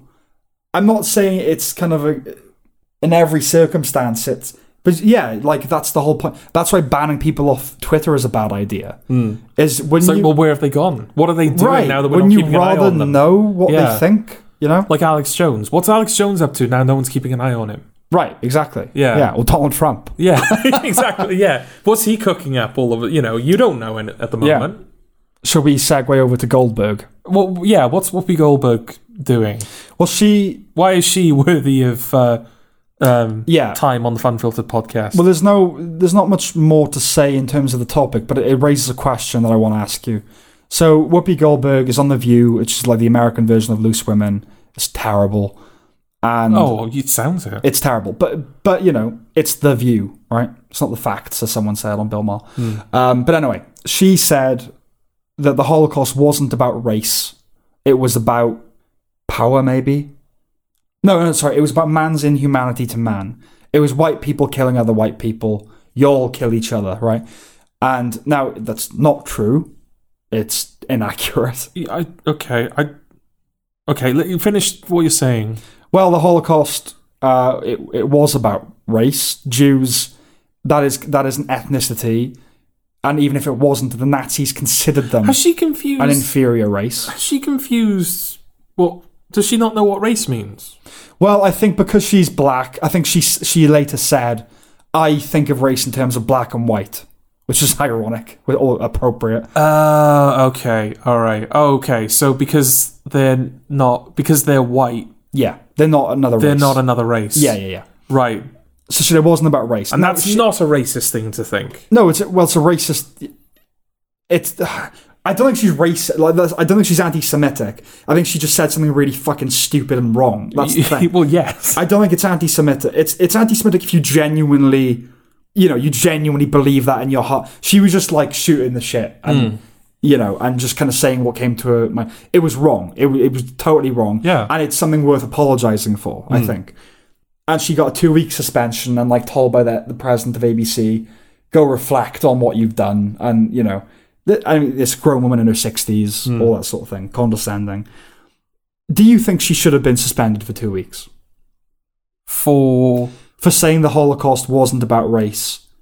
It was just about, people being evil, white people being evil to each other. Well, I mean, if that was said about black people, if kind of the race element was downplayed or completely erased, something labeled completely something else, I don't think that person would work in television again. Right. So it's like, when you say should she have got suspended, are you asking whether she should have been punished or was her punishment severe enough? I'm asking you whether she should have been punished. Right. Okay. In that way, I think an apology is appropriate, whatever the case. Yeah. But beyond that, should she have faced some... Well, I mean, do we know why she got did she get the suspension because she didn't want to apologise? No, she apologised. She did apologise, okay. Yeah. All right, okay. And then she was punished. She apologised, and that, in tandem with that is, we're giving her a 2-week suspension from The View. Okay. Yeah. I don't know how mutual that was, or, should that have happened? I mean, I guess not, right? Because this is all about, whenever we're talking about being able to use the N-word in context, or whether we talk about, talking about race, and it's we should be able to have these conversations. We should be able to put our opinion forward. Her opinion is someone that I completely don't agree with. But it's her opinion. But it is her opinion, and that's, that is the point of the show. It's an opinion show. Yeah, do you... is saying that the Holocaust is not about race, is that such a damning, detrimental thing to say that it should be... this goes beyond opinion now. You've done something damaging, therefore you need to be punished. Well, it's a deeply ignorant thing to say. Yeah. And it's a stupid thing to say. Yeah, but is punishing that, rather than quote-unquote educating that party, it's right, okay, that's what... Right, okay, you've said that. Here are the reasons why I completely disagree with you. Surely that would have been a better response than just, right, you're wrong, you're out of here for a little while now. Well, here's the thing. You're on the bench. Genuinely torn on this one. Yeah. Actually torn, right? Bill Maher, I've been watching a lot of him. Yeah. He said, I think he got into a spat with Whoopi Goldberg about something at Okay. one point. And people are like, oh, it's karma. And he's like, it's not fucking karma. Karma doesn't exist. And he was like, we need to learn to stop hating each other and have a grown-up conversation about things. And he said she shouldn't have been suspended. It's patronising. She's a grown woman. It was her opinion. Yes, it's a stupid opinion, but it's what she thought. She shouldn't have been blah, blah, blah. Basically, totally agree. Ben Shapiro says, I don't believe in cancelling people, but she advocates it all the time. Shouldn't she reap what she sows? Now, yeah, see, I see both sides of the discussion, but that's the thing. If I was arguing in favour of her suspension, that is what I would say. That's why. It's not because of the comment, it's because she's done it to other people. But is that fair? I don't know. That's the question. I don't know. If we go, well, by your standards... You'd be cancelled. You would be cancelled. Therefore, we should cancel you. Is that a fair thing to do? I don't know. This thing, the high ground is no. The high ground is we don't cancel people. No. We are against cancelling people up to a point. if someone comes out as a foaming anti-Semite. Oh, yeah. You get sacked from the show. Yeah, exactly. But generally speaking, we're not for cancelling people. Even you who are, we won't do it. Yeah. Because we're going to show you that we don't do that shit. Yeah. But then, like, what does she learn from that? It's like, and I'm not, like, retributive justice feels really good. Mm. And that's how a lot of law is organised in that way. It's retributive. Mm. It's like, the only way you can condemn someone for doing what they did is if you think they were really to blame and now you're fucking punishing them for it. Mm. That feels good. I don't know whether it's correct. But what do you do with someone who advocates... it's like the whole thing people say, like, it's like people getting the death penalty. If you're a killer, you should get a death penalty. Mm. People who rape should get raped in prison. It's that same instinct. Yeah. To an extent. But that she's for it. She's for cancelling people for saying the wrong thing. She said the wrong thing. Shouldn't she be cancelled? I guess... Shouldn't she step down? Yeah. I don't know. I guess you don't do anything.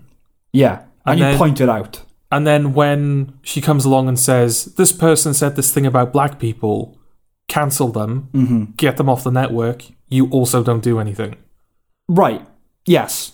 Absolutely. Yeah. I suppose the only thing would be to point out, I know it's like showing you how noble I am, but she should be told, listen, you advocate cancelling people. You've committed something, you've said something that, well, in my opinion anyway, is far worse than what a lot of people have said and been cancelled for. And we're not going to do it. Reflect on that. Yeah. If she takes 2 weeks to learn anything, learn that. Yeah. Learn that you get to come back. Learn that you're not gone forever. It is a tricky one, though, because I get both sides of it. I get you should reap what you sow. Yeah. But also, we don't do that. We don't cancel people. Louis C.K. masturbated in front of women with their consent. Yeah. You downplayed a genocide. Right. Yes. Jimmy Carr Yes. downplayed a genocide. Yeah. And people want him gone. Yeah. What do we think about that, the whole Jimmy Carr situation? Yeah, that's a... that one's weirder to me because it's Jimmy Carr. You know what you're buying. Did you not... it's like getting mad at South Park. It's like, did you not know going in that this was possible? Yeah. Not this specifically, but like this is what... Like, he even delivers it. I think, like, when he introduced the Holocaust, it's like, we're going to talk about the Holocaust now. And there's like a groan from the audience. Because it's like, oh, it's Jimmy Carr doing a Holocaust joke. This is going to go well. Sure. Like, what is the joke? It's something like... when people talk about the Holocaust, they talk about the 6 million Jewish lives that were killed by the Nazi war machine. Yeah. But no one ever talks about the thousands of gypsies that were killed. Yeah. That's because no one wants to mention the positives. Or something like that. Yeah, and he even kind of lands it because no one wants to talk about the positives. The positives, yeah. Yeah, it's like, here is the joke. Right. It's that delivery. And then, you got like people on Twitter like, as a gypsy myself, I find this horribly offensive. It's nice seeing me a traveller and have a Twitter account. It's... But yeah, like, I mean, on a personal level, like... I don't want to be in a position where I'm defending Jimmy Carr. I don't like Jimmy Carr. I don't like Jimmy Carr. Yeah. I don't even... I'm not trying to be stuffy. I love comedy. I love dark comedy, challenging comedy. I don't know what the joke is. No, like Jimmy Carr's brand of comedy, it just seems to be like leaving a controversial statement in your possession as one would leave like a dog turd on a doorstep. Sure. Yeah. It's just like, there it is, and then he backs away while you react to it. Still a dog turd, though, is the thing. Let's try and be as generous as possible to that joke. What could the satirical intent have been? Because he's a one-liner comedian, right? So there's no context around it. No. Other than just other insulting jokes. Well, like, it's misdirection, right? It's misdirection. Everybody talks about the 6 million Jews that were exterminated during the Holocaust, but nobody talks about the gypsy travelers. And so it seems as though, if you're completely ignorant of what Jimmy Carr is and what he's about, it seems as though he's going, and somehow you've forgotten that you're a comedy show and that there's not going to be any like surprise here. Yes. Yeah. You go, oh, this kind gentleman is shining light on the other communities that were horribly affected by the Holocaust. It's showing him, it's not like, oh yeah, the Jews, but like this is the real tragedy. It's him going like on 9/11, Tower 7 fell too. Other communities were affected by the Holocaust. We focus on the Jews because they were the big one. but we need to think about the other people that were also affected by this horrible, horrible tragedy. And then at the last second, he subverts it by labeling it as a positive. And that's the joke. It's like, I'm shining a light on this other aspect of a tragedy, but it's actually a good thing. Well, Ha ha ha, isn't that good comedy? Yeah, what's it called? The old... switcheroo. The old switcheroo. The joke is its technique rather than the content. Yeah. Content... Which I suppose it has to be if you're a one-line comedian, isn't it? Well, sometimes it can be making a point, or, it's saying something. But yeah, there's no point there. There's nothing... It's not making a point. It's just, you're expecting this, and you got this. Yeah. In a way, the content doesn't even really matter. He just picked a really horrific thing because it's quote-unquote edgy. Now, that's the kind of comedy I don't really like because it is pointless. Like, what the Stuart Lee thing is like the last cliche? Not cliche. Like, the final untapped thing is to do something sincerely and well. And I think for Jimmy Carr, yeah, that's not a surprise. No. That's a crap joke. Yeah. It's rubbish. Like, if I went to that, that's the kind of thing I'd expect. The surprising thing for Jimmy Carr to do would be to do, like, a bit, an observational bit about a subject, or make a sincere point, or whatever. Do you know what I mean? Like, just doing those offensive jokes is what he has done for over 20 years. It's just, like, 12 DVDs of one-lines that are really pointless. I'm not a fan of Jimmy Carr. No. I didn't like the joke. But yeah, he's Jimmy Carr. You can tell the joke. Yeah. You can tell the joke is fine. I think I know what the joke is. Like, I think I understand where the comedy comes from. Right. And that it is a joke. But yeah, I'm not looking at that going, well, Jimmy Carr just came out as a hater of gypsies. Of course, yeah. Because none of it is sincere. I don't know what Jimmy Carr really thinks about anything. No. I give him the benefit of the doubt that because he made that joke, he doesn't think that. It's ironic. And I give him the benefit of the doubt that he's generally a liberal, if not a lefty. But I don't know anything about him at all. No. Because he's never made a point with his comedy. I'm not saying all comedy has to make a point. It can be absurd, it can be... But his is exactly the type of comedy I really don't like. Yeah. It's just not for me. But he should be able... There should be a relationship between... If not a relationship... The style of a joke and the content should both be funny. If it's just the style, I don't know. You lose something. Because, like I said, he could have done that joke about anything. But he chose the Holocaust. And it says nothing about that. No. It doesn't say anything about it. It's just the bottom at the end. If anything, it's like, this is an event that everyone knows, so the joke will land better because we're all working off a mutual understanding. It's the 13-year-old mindset of... Oh, yeah, let's go on, what was it, Wikipedia.com. Yeah. You just controversial jokes because you're testing the boundaries. Oh, yeah, like the amount of secondary school kids who told that joke the following day in the school. Yeah, all the time. 11, 12, 13 racist jokes, like, yeah. All the time. Paedophile jokes, the Pope is a paedophile, blah, blah, blah, blah. Yeah, like, constantly. It's because you're testing the limits. And with your mates, especially, that's what you do. Yeah. Is will they go along with this? These people I trust, how do they react to this thing? Right. Oh, not well. I'll rein that in a bit. Exactly. Oh, they like that. Oh, I'll do that. It's like a kid testing the limits of his parents' patience. It's like, what can I get away with? You do the same thing with your friends. And if they're good friends, they understand that. Sam Harris made the good point about... listen to his 20-minute thing on Joe Rogan. It's brilliant. He's just great at these things. Okay. Where he just solos about a topic. He said that these people, these activists, these people calling for Joe Rogan's cancellation, saying that word in the company of friends, they don't know what friendship means. They don't know what the meaning of friendship is. And he said, and when people say sorry, there has to be a mechanism for forgiveness. His quote was, "Forgiveness is a fucking miracle." That's what he said. Right. And it's like it's that Louis C.K. thing where he's talking with Patrice O'Neill. Oh, yeah. I love that thing. Patrice O'Neill's talking about the origin of kike, the derogatory term for Jewish people. He said when they came over to Ellis Island on the boats, they had a circle called the Keikel, and that was stamped, and that's how they knew they were Jewish. And then Louis C.K. just goes, you know where the word nigger comes from? There's a black guy just being a nigger, and went, hey, look. Like, just because they're friends. Yeah, like, they got it. Exactly, and, it's... Yeah, like you're testing our limits. It's not a funny joke. It's not. I heard the best joke about the Holocaust that I ever heard, because it's got something in it. I think I told it to you the other day. I heard it from Douglas Murray, who'd heard it from someone else. There are two Jewish guys in heaven joking about the Holocaust, and someone comes up to them and says, "How could you be joking about such a horrible thing?" And they turn to him and goes, "Well, I guess you had to be there." Yeah. That's a fucking brilliant joke with a hell of a landing punch. Yeah. And like you go, ooh, yeah. Yeah. Yeah, man. That works that works. That's work. A good joke, you know? Final sort of thing in this sphere. Okay. Sort of Guardian thing. Oh, wonderful. End on the Guardian. Let's do that. Yeah, they were talking about masculinity.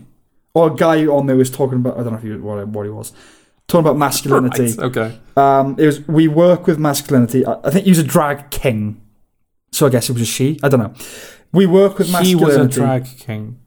She was a drag king. Oh, she was a drag king. I guess if you're a drag king, you're a woman. Yeah, that works. We work with masculinity, which is toxic and boring and gross. So we have to find a way to make masculinity not only entertaining, but not toxic, and show people what healthy masculinity can look like. Now, a couple of things. Firstly, even within that statement, let's just say he, all right? Okay. It looks like a guy there. He's contradicted himself. Because he has said that masculinity is toxic and boring and gross. So we have to show them what healthy masculinity is. Right. So is there a distinction between masculinity... He's labelled all masculinity... As toxic. But there's such a thing as healthy masculinity. Yeah. Right. Masculinity is not toxic, it's not boring, it's not gross. I like that, though. Like, what's the last... Think of something, like, not toxic in the context it's usually used now. Something to you that's, like, truly toxic. Right. And grotesque and odious and just like, oh. Do you also find it boring? That's interesting, yeah. Yeah. I find it so disgusting, I'm bored by it. Yeah. It's such a weird combination of feeling. It is, yeah. Well, but you get that attitude a lot. Is like, to be straight is boring. It's boring to be straight. Yeah, but it's also I'm so offended. Yeah. But also it's dull. Yeah, I'm bored. Yeah. Well, masculinity is not any of those things. I will concede that there is such a thing as toxic masculinity, but that is toxic masculinity. Yeah, we have to specify. Yeah, and then there's healthy, good, normal masculinity. Yeah. It's a neutral value. Which weirdly is not specified. What now? Well, toxic masculinity is a thing. It's like, we have a denomination for that. But we don't have one for healthy. No, it's just used. Masculinity now is toxic masculinity. That's how people... They don't say masculinity anymore. They just say toxic. That's, masculinity is a neutral value. It's like femininity. It's nothing. It's just the thing that there is. And that can be applied healthily or toxically, right? This person, whatever such as they are, fuck is he, wouldn't be able to function if masculinity didn't exist. Never mind just fathers, right? The Guardian wouldn't have a building to work from if there was no such thing as masculinity. Okay, it might be boring. Masculinity gave us civilization. It builds shit, okay? All these artists that we're going to set up a space and we're going to have an extension over here. Who are you hiring to do that? A bunch of feminine blokes? No, they're going to be masculine working class men. Masculinity has a value. Femininity has a value. And there is nothing wrong with being a masculine woman or a feminine man. Nothing at all. I'm not saying that those things have to be prescribed. I am speaking as, generally speaking, someone who is relatively feminine for a man. I don't have a feminine voice. I don't have a feminine manner. I don't conduct myself in a... I don't have a grace about me or anything like that. And I'm bald. Right? I'm not feminine in that way. But... You don't build shit. I pursue creative things, which is a feminine aspect. Yeah, I'm not handy. I'm clumsy. I cry way too easily. I'm sensitive. I'm sensitive to people's needs. I listen, for good and Men don't no, listen. no, as in I'm a good listener. For good in the good ways and bad ways, I am feminine. And I'm sure in some bad ways I'm masculine, and in good ways I'm masculine. I'm not speaking as a macho bloke. No, masculine good. Masculinity, it's neutral, and it's been used for great things. And it's used every day by people who spit at it to make their lives possible. It keeps the lights on, you know? It keeps the water running. Yeah. It fuels your car. When you're driving to your shitty, fucking meaningless, empty protests, that's because there are men working on oil rigs in the middle of the choppy seas, their faces stung by the rain. They fix your car when it breaks down. Go fuck yourself. You evil cunts. Do you know what I mean? Yeah. Do you agree? Well, you're clearly not a fan. No, it's just, I'm sick of I will concede that there is such a thing as toxic masculinity. And that is not being able to talk about your feelings at all. Not being able to cry when you really need to cry. Not being open. Not sharing your vulnerability with people you're close with. Yes, that kind of masculinity is why men drop dead at 50 from tumours and strokes and all the rest of it, right? That's bad. But I think there's a difference between masculinity and, I don't know, macho-ness or machismo. I don't like the goofy blobs of testosterone, as our friend said, that go to the gym and they, bro. I fucking can't stand that. I hate that. It has a value to it. I admire athleticism and all that, and working out, and it annoys me at the same time. I wouldn't want to be a gym rat. I hate those people. But there's nothing wrong with it per se. Yes, goofy macho machismo, we're not down with it. But there is also a problem with an excess of femininity. That's a problem as well. Basically, nothing gets fucking done. Just no shit gets done. It's just, let's be sensitive and talk about feelings all the time, and nothing's concrete. That's the thing, the Peterson thing Peterson always talks about. Masculine's order, feminine's chaos. Just, that's how it's conceptualized. Right. An excess of both is a problem. An excess of order is the Third Reich. An excess of chaos is what was that fucking Chad, that place in Seattle where they set up, Right. Yeah. They both have problems. Can you airdrop us vegan food? Yeah, exactly. Yeah. Pure creation is not good. I speak as a creative person. Yeah. It means that you don't do anything. It's just ideas. You need someone to write it down, concretize it. Yeah. That's why conservatives and liberals need each other. Liberals are the mad ones coming up with all the ideas, and conservatives go, right, we'll build that for you now. We need both. You need the yin and the yang. You need masculinity, you need femininity. Yeah. Yeah, I'm done. You've got that out of your system. I got that out of my system. Cool. It needed to be said. Okay. I don't have to write the article about it now. If you were going to write an article, I would have just let you do that.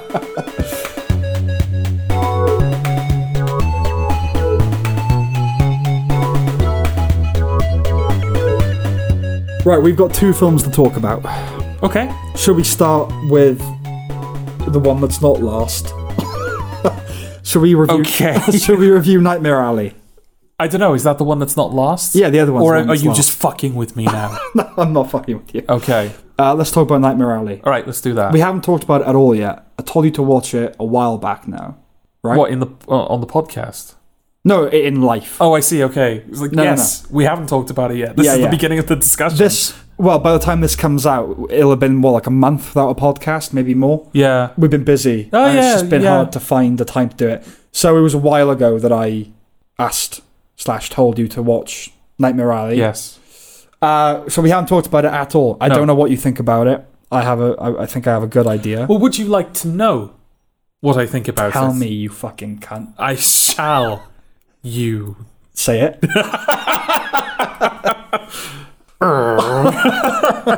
Nightmare Alley. I have opinions. Well, that's good for a review show. I had an opinion when it started. And a different opinion when it ended? Yes. Okay. Was the same true of you? Let's start like uber fucking vague. And then maybe we'll find a point as we go. Well, let me just clarify. So you liked it more as it went on? Well, I wasn't even implying that. I was just saying I had one opinion when it started and one opinion when it ended. Yeah. A different one when it ended. Okay. Yes, the same for every film, basically. My opinion somewhat morphs in there. Okay. I liked it. Okay. But I kind of liked it from beginning to end. It was kind of static the whole way. It didn't really go up or down. I was like, yeah, that's all right. Okay. It's good. And then it stayed that way to the end. Yeah. Is this recognised at both the Oscars and the BAFTAs? Or is it just the BAFTAs? What's it been recognised for? I think film. I don't know. No, it's not film. I don't think it's film. Maybe is it? No, it wouldn't be British film. No. Is it best film at the BAFTAs? It's best film and best British film. They have two categories. No. The Nightmare Alley is nominated. I didn't know it was. I don't think it is. I could be wrong. I don't think it is. There's definitely stuff in there. I think Del Toro's up for something. No, not director. Is he not? No, neither the Oscars. It's Del Toro and the film were up for the Critics' Choice Awards. Are up for the Critics' Choice Awards. Okay. And the screenplay. And Blanchett's been nominated for a few things. Right. And I mean, it's up for cinematography, I'm sure, at the Oscars and the BAFTAs. Yeah, of course. Maybe it's that then. I don't think it's director or film, though. I don't think it cracked the big ones. Well, the only reason I asked is because if it had been, yeah, the only thing I was going to say is it's weird that like Del Toro seems to break through as a genre filmmaker. Yeah, because it's always like we have the Oscar films, types of films that always show up at the Oscars, and then we have like one other one. Mm-hmm. In this case, Dune. Is Dune up for best film? Certainly at the Oscars. Okay, because this is really showing how little I know about that. How much I don't remember the nominations. Yeah. Well, I know Don't Look Up is one of the 5 films up for best film. Oh, fucking hell, yeah. It's one of the 5. Not even the 10, it's one of the 5. It's one of the fucking 5. And he's up for like way more than it should be, right? It's up for like screenplay. Oh, so it's one of the awards films. It's across the board, yeah. But yeah, like there's usually like it's the type of shit that you always see at the Oscars, and then there's like one really, really good genre film. Yeah. So like Mad Max. I think people would say Get Out. Get Out. Yeah. But Del Toro seems to be exempt from that. He kind of shows up. But he won Best Director for Shape of Water, didn't he? Yeah, well, Shape of Water, yeah. I mean, Pan's Labyrinth, I think, was up. I mean, that at the time, that was like, oh, that's the genre exception. Yeah. But now it's just like whenever he makes something, it seems to... He's an awards filmmaker. Yeah. I don't know. Is that weird?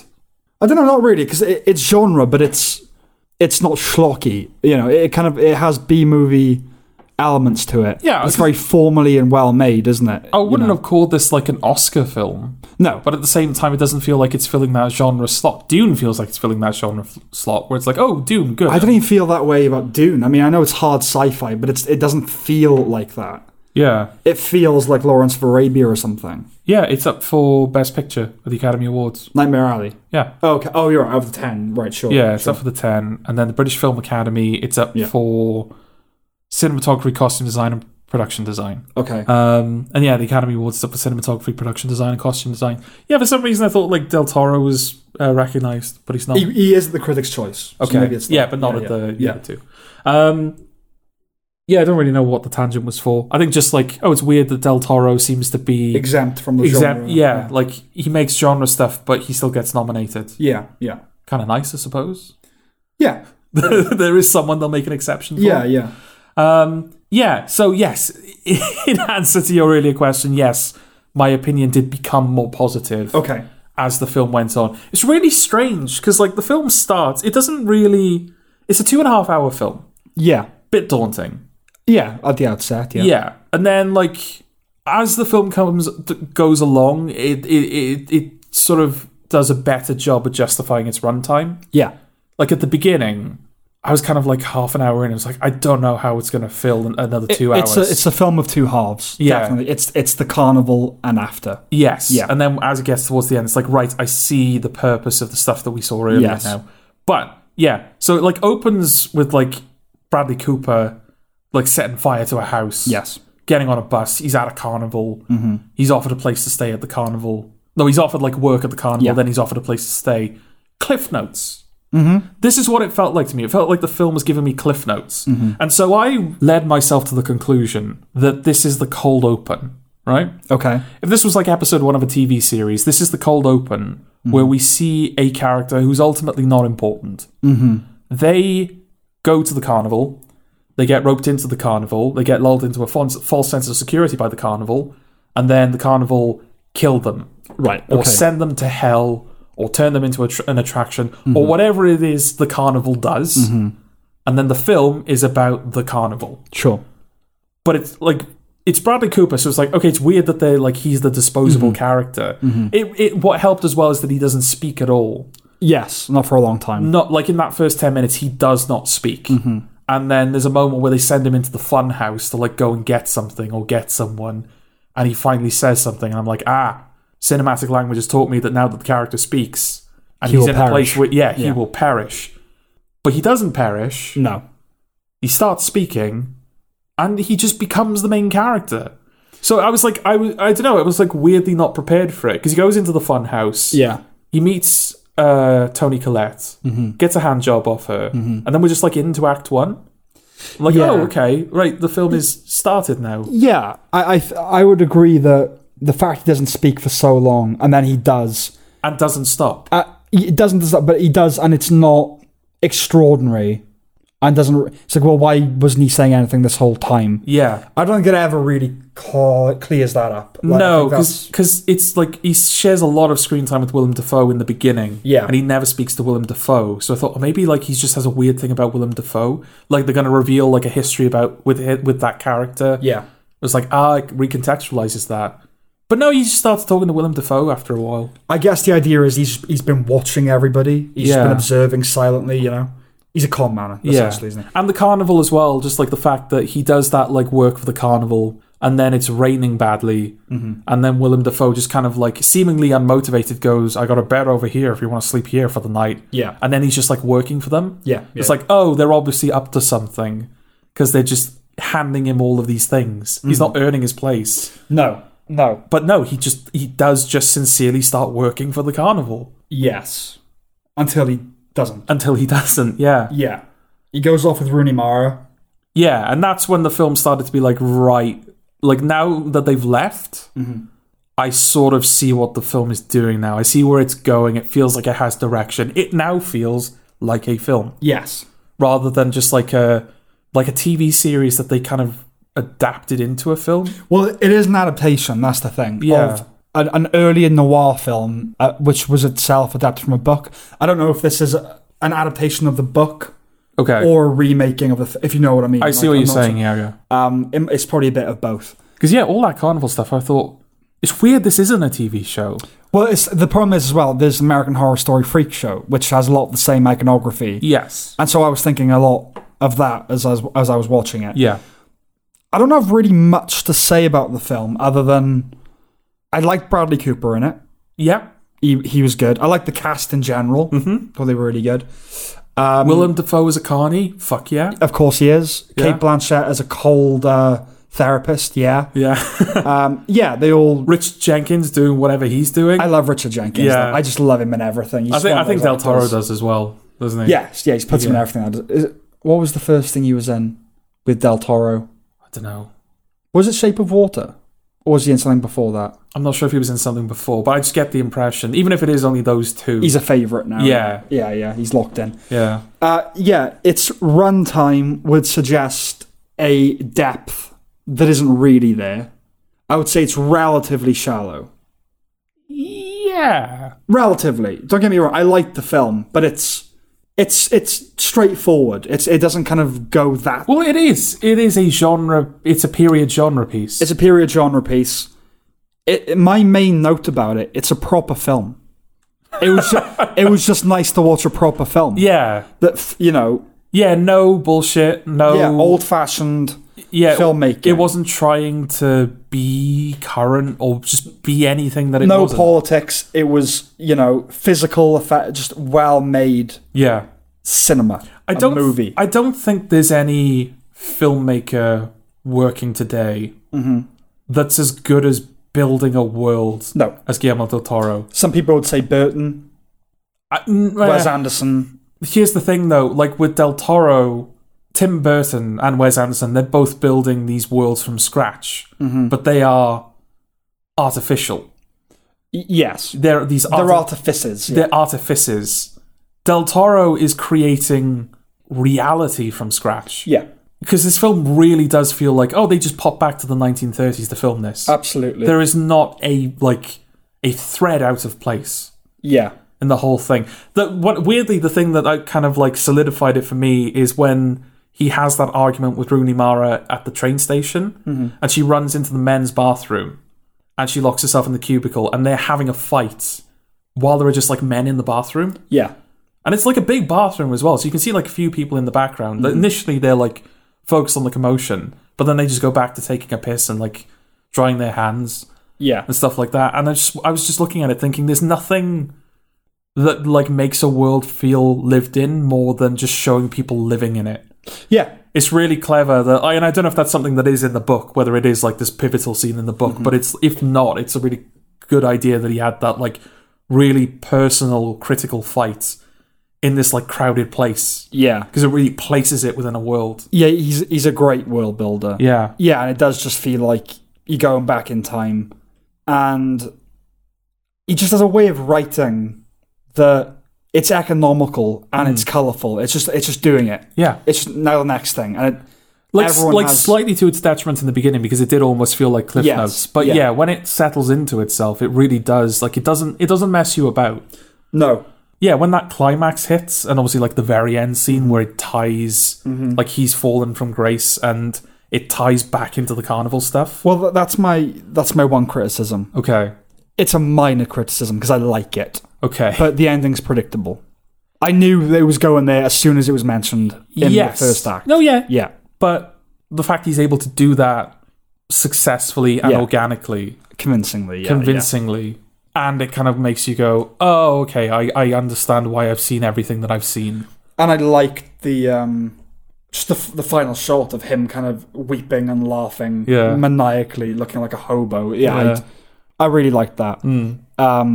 Yeah, it was predictable. But that's it's the ending it should have been. So that's one thing.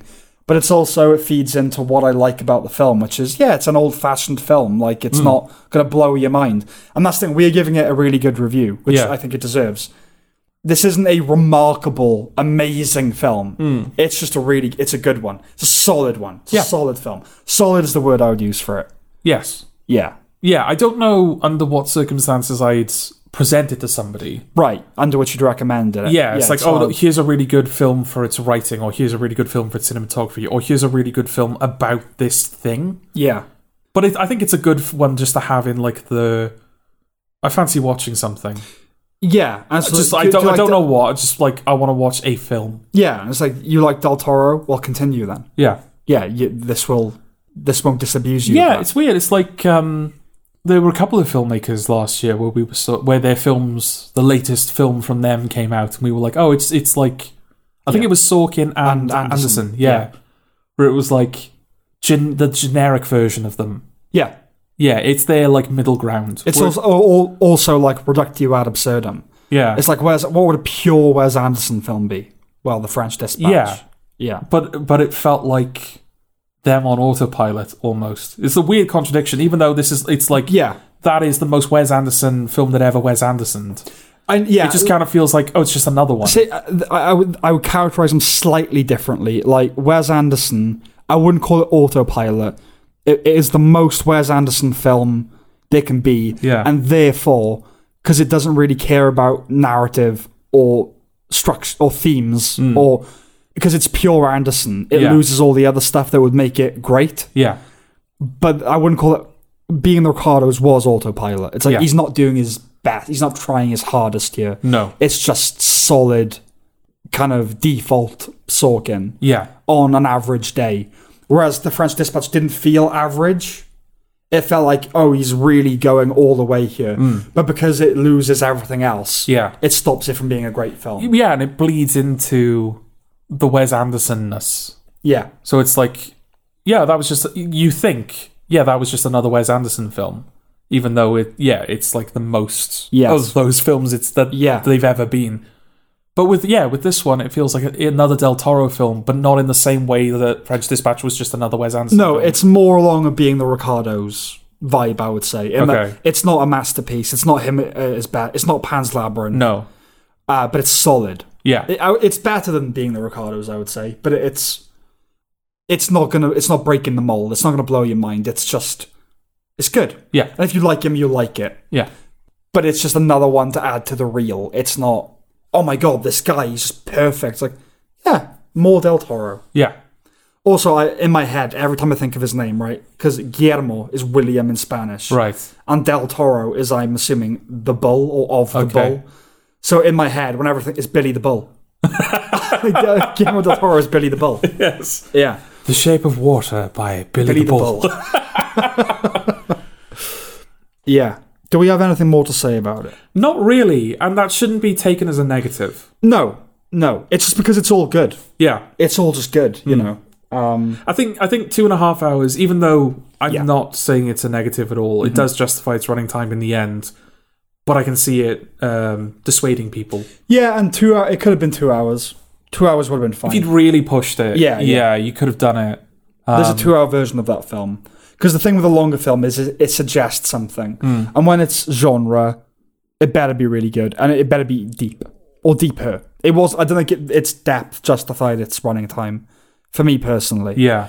Like, I know we had the big bust up about Pig.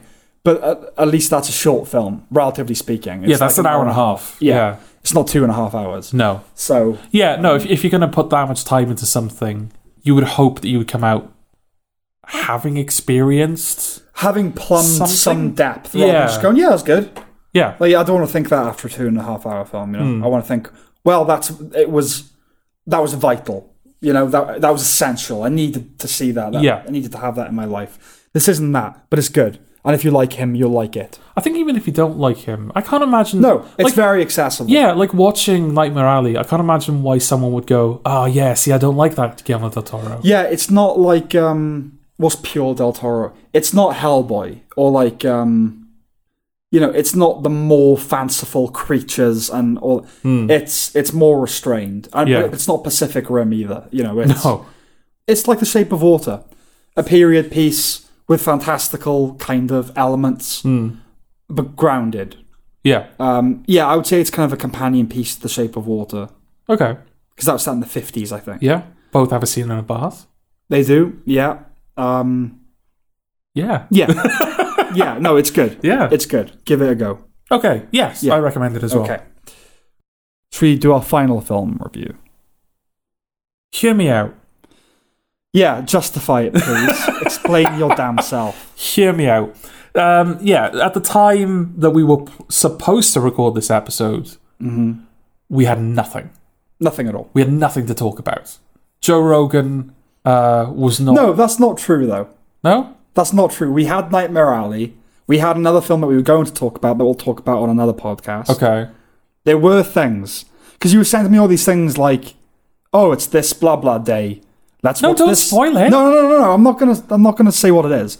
It's this blah blah day. Let's talk about this vaguely related. No, film. you're spoiling it. How am I spoiling it? Because I was going to explain the contrived circumstances. But they don't know of how I reached the thing. But no one's gonna know what date it is or what. No, but now they know it's going to be like a.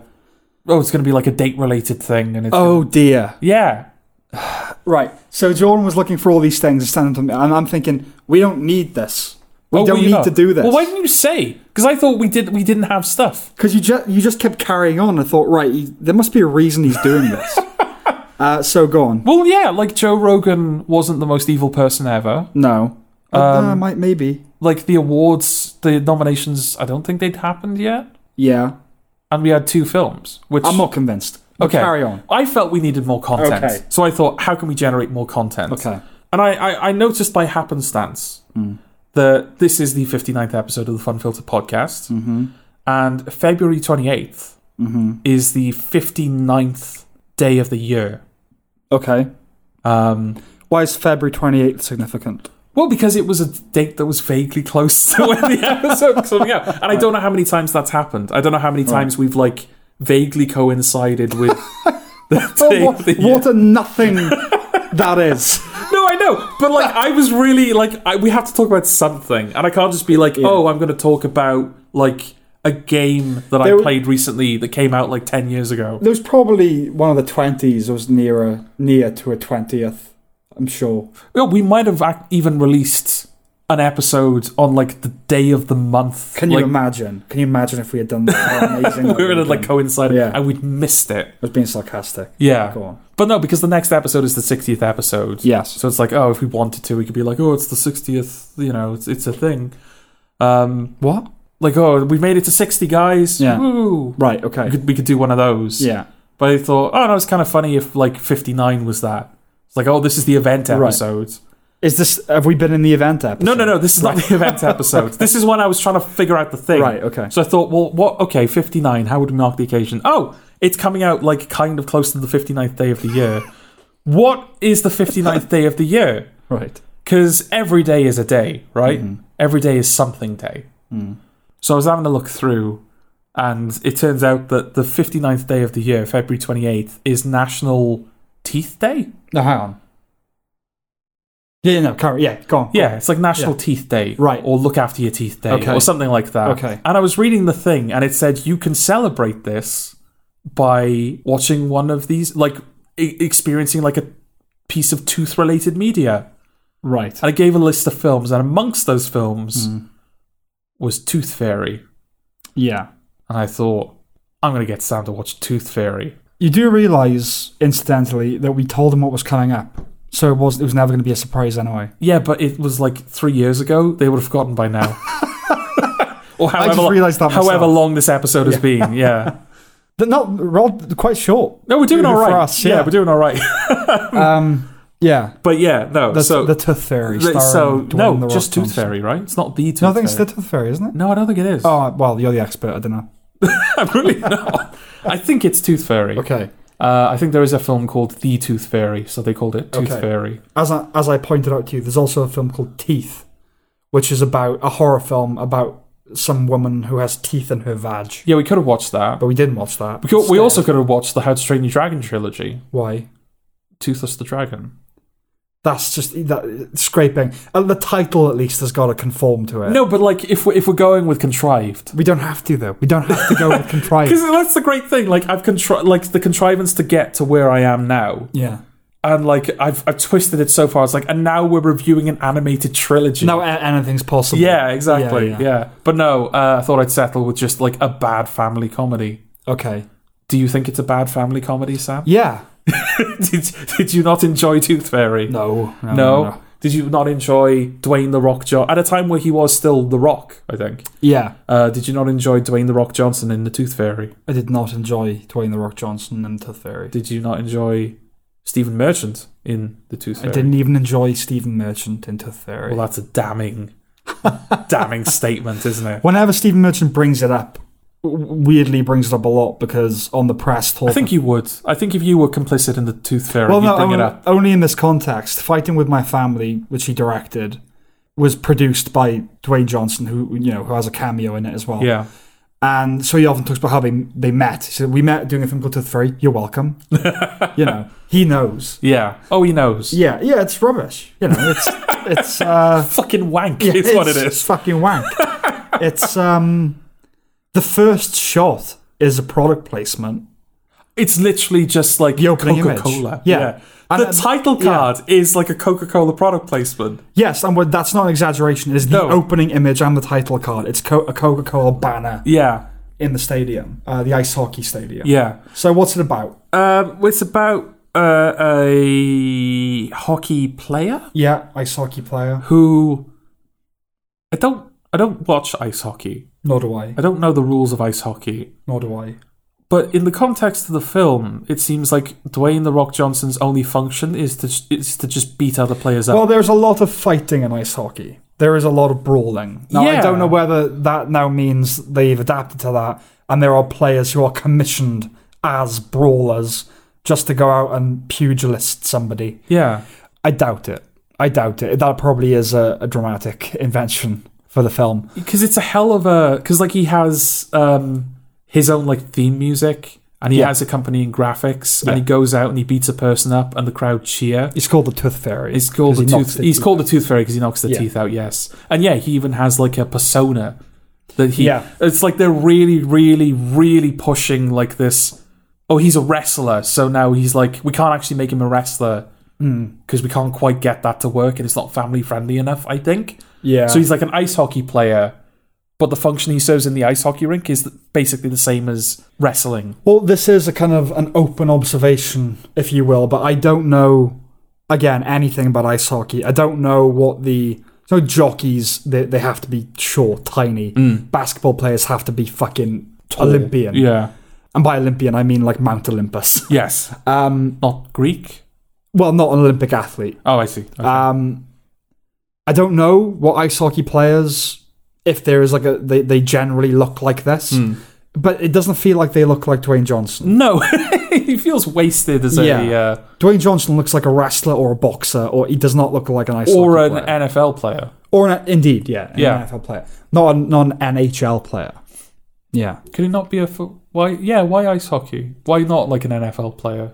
Because WWE did that, I can't remember what it was called now, but they did like a extreme football or something. Oh, is it a gridiron or something like that? I don't know what it was, but yeah, it was basically like, it was American football, but you could like fight them on the pitch. Yeah. And they only did it once because it was like really fucking not okay for the players involved. Oh, they did it in real life? Yeah. Oh, I thought it was the film. Yeah. No, Right, it's actually like it's an actual event they held where it's like no holds barred. You're allowed to be violent while playing American football. Okay. And as you can imagine, it did not last long at all. No. Sounds like the longest yard. He's this guy, the Tooth Fairy, and he has a girlfriend. Who has children. Who has two children. One is a emo teenage kid boy. Yeah. And the other, a little girl. A bright-eyed, young... Tooth-dropping... Toddler. 6-year-old that's in every film girl. Yeah. Her. Not the actress, by the way, just that type. Yeah, that character type, yeah. And emo kid is all emo kids in all films. Yeah. Yeah, he's that guy. Yeah. Ugh. God, you're lame.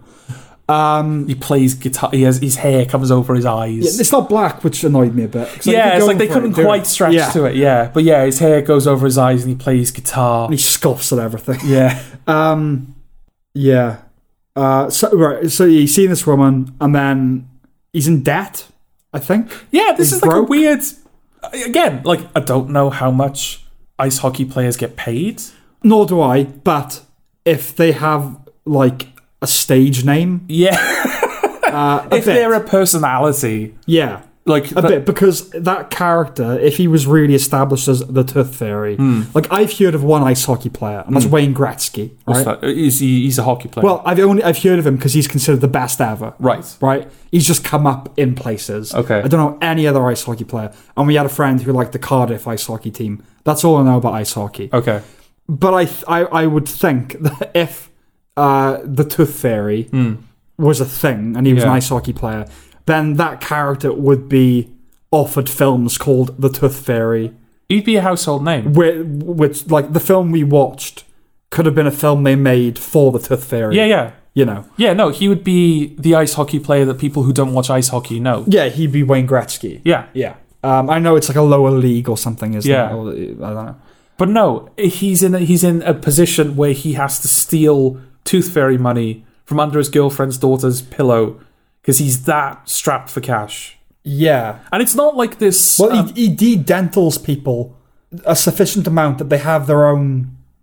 Like, what would you call it? Like on the scoreboard, they have their own... Yeah, it's not quite a graphic, but like they've got they've like constructed they've got the lights synchronized and programmed in such a way that it creates like the tooth that goes around. Flying out. Yeah. Carry on. Yeah, because they don't even play it as like, he's just a bad person. No, it's like, I have the money. I'm just gonna steal the money because it's convenient, and also she needs to learn that the Tooth Fairy doesn't exist at some point. So I'm actually doing her a favor. No, he legitimately just doesn't have the money. Yeah, she takes the $1 that he gave her. Yeah, $1, by the way, to play poker. Yeah, because I don't know anything about poker either, but he didn't have enough money to like enter. Like he didn't have enough entrance money. But that $1 made all the difference. And then so he wins, I guess, because in the next breath he's offering her a lot of money. Yeah, he's like bribing her. Yeah. Like as the mother is like pretending to look for the money, but she's actually getting more money out of her purse. Yeah, he like gets out like a wad of cash and goes, right, you tell me to stop when the Tooth Fairy came. Yes, you know? Yeah. Which is the only bit we laughed at. Oh, I wasn't even in the No, room. you went for a cigarette. I think. I think I went for a sandwich. Oh, right. Okay.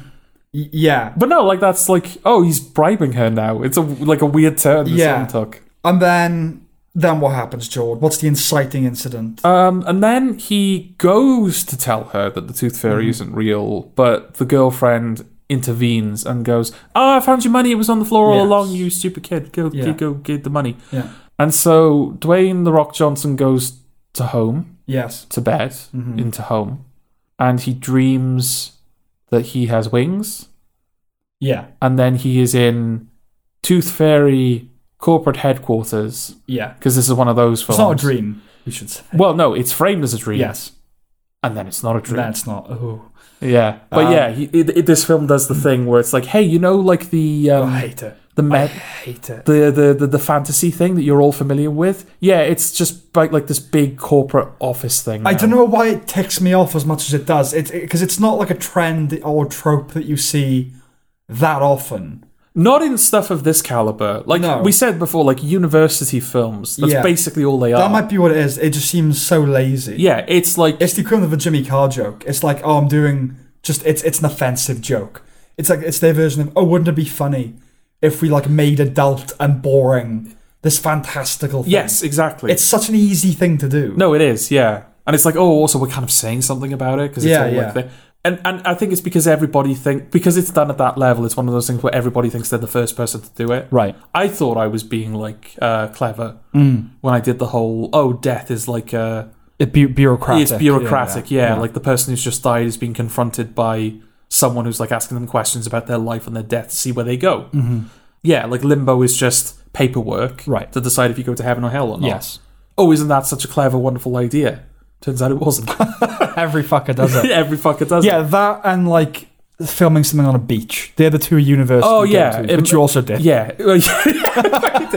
Not for your project. Oh, shit, did we film something in black and white?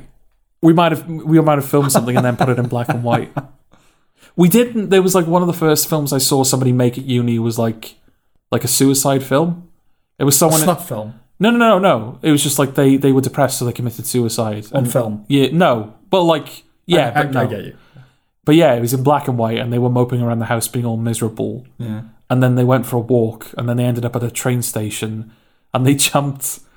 The way they did it was like they stepped to the edge of the platform, and then they jumped onto like an empty train track, and then it hard cut to like a train coming, and like... You didn't see it hit the person because the person clearly wasn't there anymore, but it just went past where they jumped. Right. It was like, oh, this person just killed themselves. Right, okay. It was one of those like, oh, suicide is not okay. How gauche is that though? Like, you're actually showing the suicide. Yeah. Like classier films imply it. Yeah. Like, if you want to be like showing the gritty, like how horrible it is, you show the whole thing, like the noose around the neck. And, yeah. But that is just like, it's so juvenile to do that, isn't it?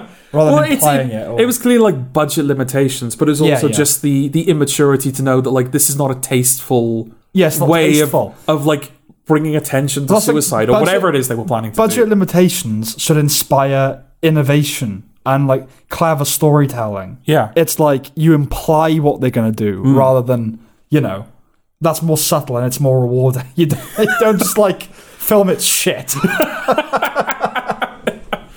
Yeah.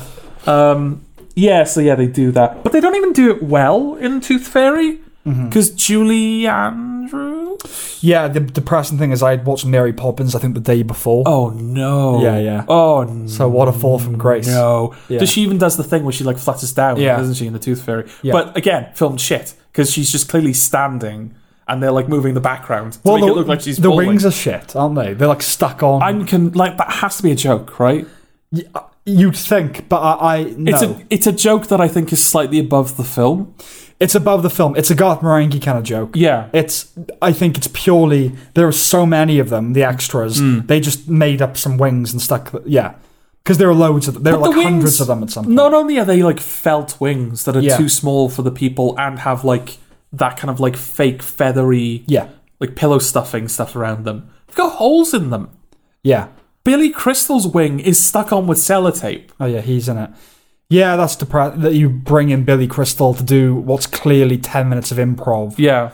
And it's just that thing of they set up the camera and they film him being Billy Crystal. Yeah. That's welcome. I like Billy Crystal. Yeah. But it does get jarring when I think I said to you, like, this scene is still happening. Yeah, it is. It's just, it's like a cue scene. They literally used all the improv that they filmed with Billy Crystal. Yeah. They must have done. It's the scene where he goes to the gadget guy. Yeah. And like, here's your blah, blah, here's it's your blah, cue. blah. It's the cue scene. It should be a couple of minutes. And it's just him riffing. Yeah. And going off on tangents, and I didn't mean that, I meant this, and I'm going to talk about this. And why am I still watching this scene? And like, in fairness to them, I think he does use every gadget that is introduced to him. Okay.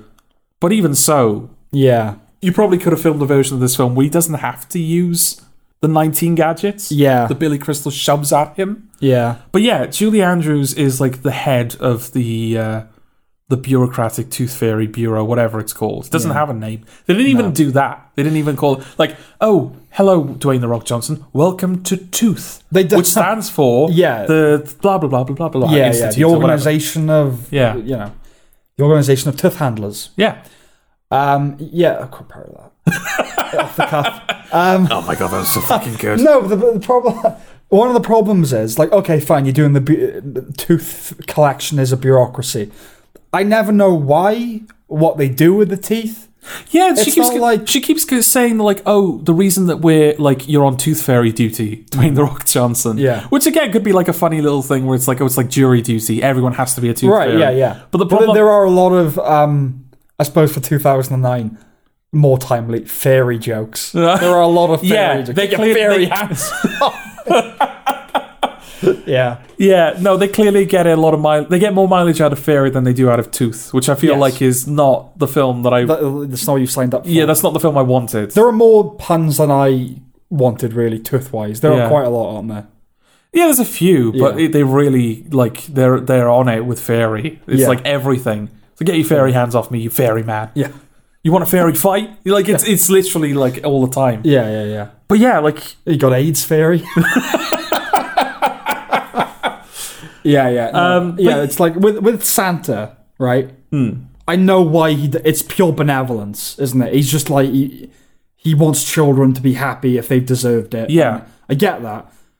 Never really clear on why they collect the teeth. because that's the thing. Yeah, his punishment is like, oh, the reason that we are continuing to punish you is because you violate the ethics of fairydom or whatever it is they're saying. Whatever, yeah. Like it's against our code. It's against our creed. So, well, I'm not a fairy. Yeah, So and also, what is your fucking God, creed? it's just like it's like the Danish cartoons. It's like, oh, in Islam, it's profane to draw the prophet. Well, I'm not a Muslim. I can draw it. Yeah. It's fine. You don't have to. Yeah. Fucking look at that. It's just standing in front of the Muslims going, look, he's got a beard. Oh, look how long his beard is. But yeah, you can't violate the fairy code of ethics if you're not a fairy, can you? It doesn't make any sense. No, it doesn't. But also, what the fuck are the fairy code of ethics? Yeah, why are you no a tooth idea. fairy? What do they do with the teeth? At the very least. He says that, doesn't he? He says, like, here's your tooth. Do whatever you want with it. ... Cheers. Yeah. Oh, you're not going to answer that. Yeah.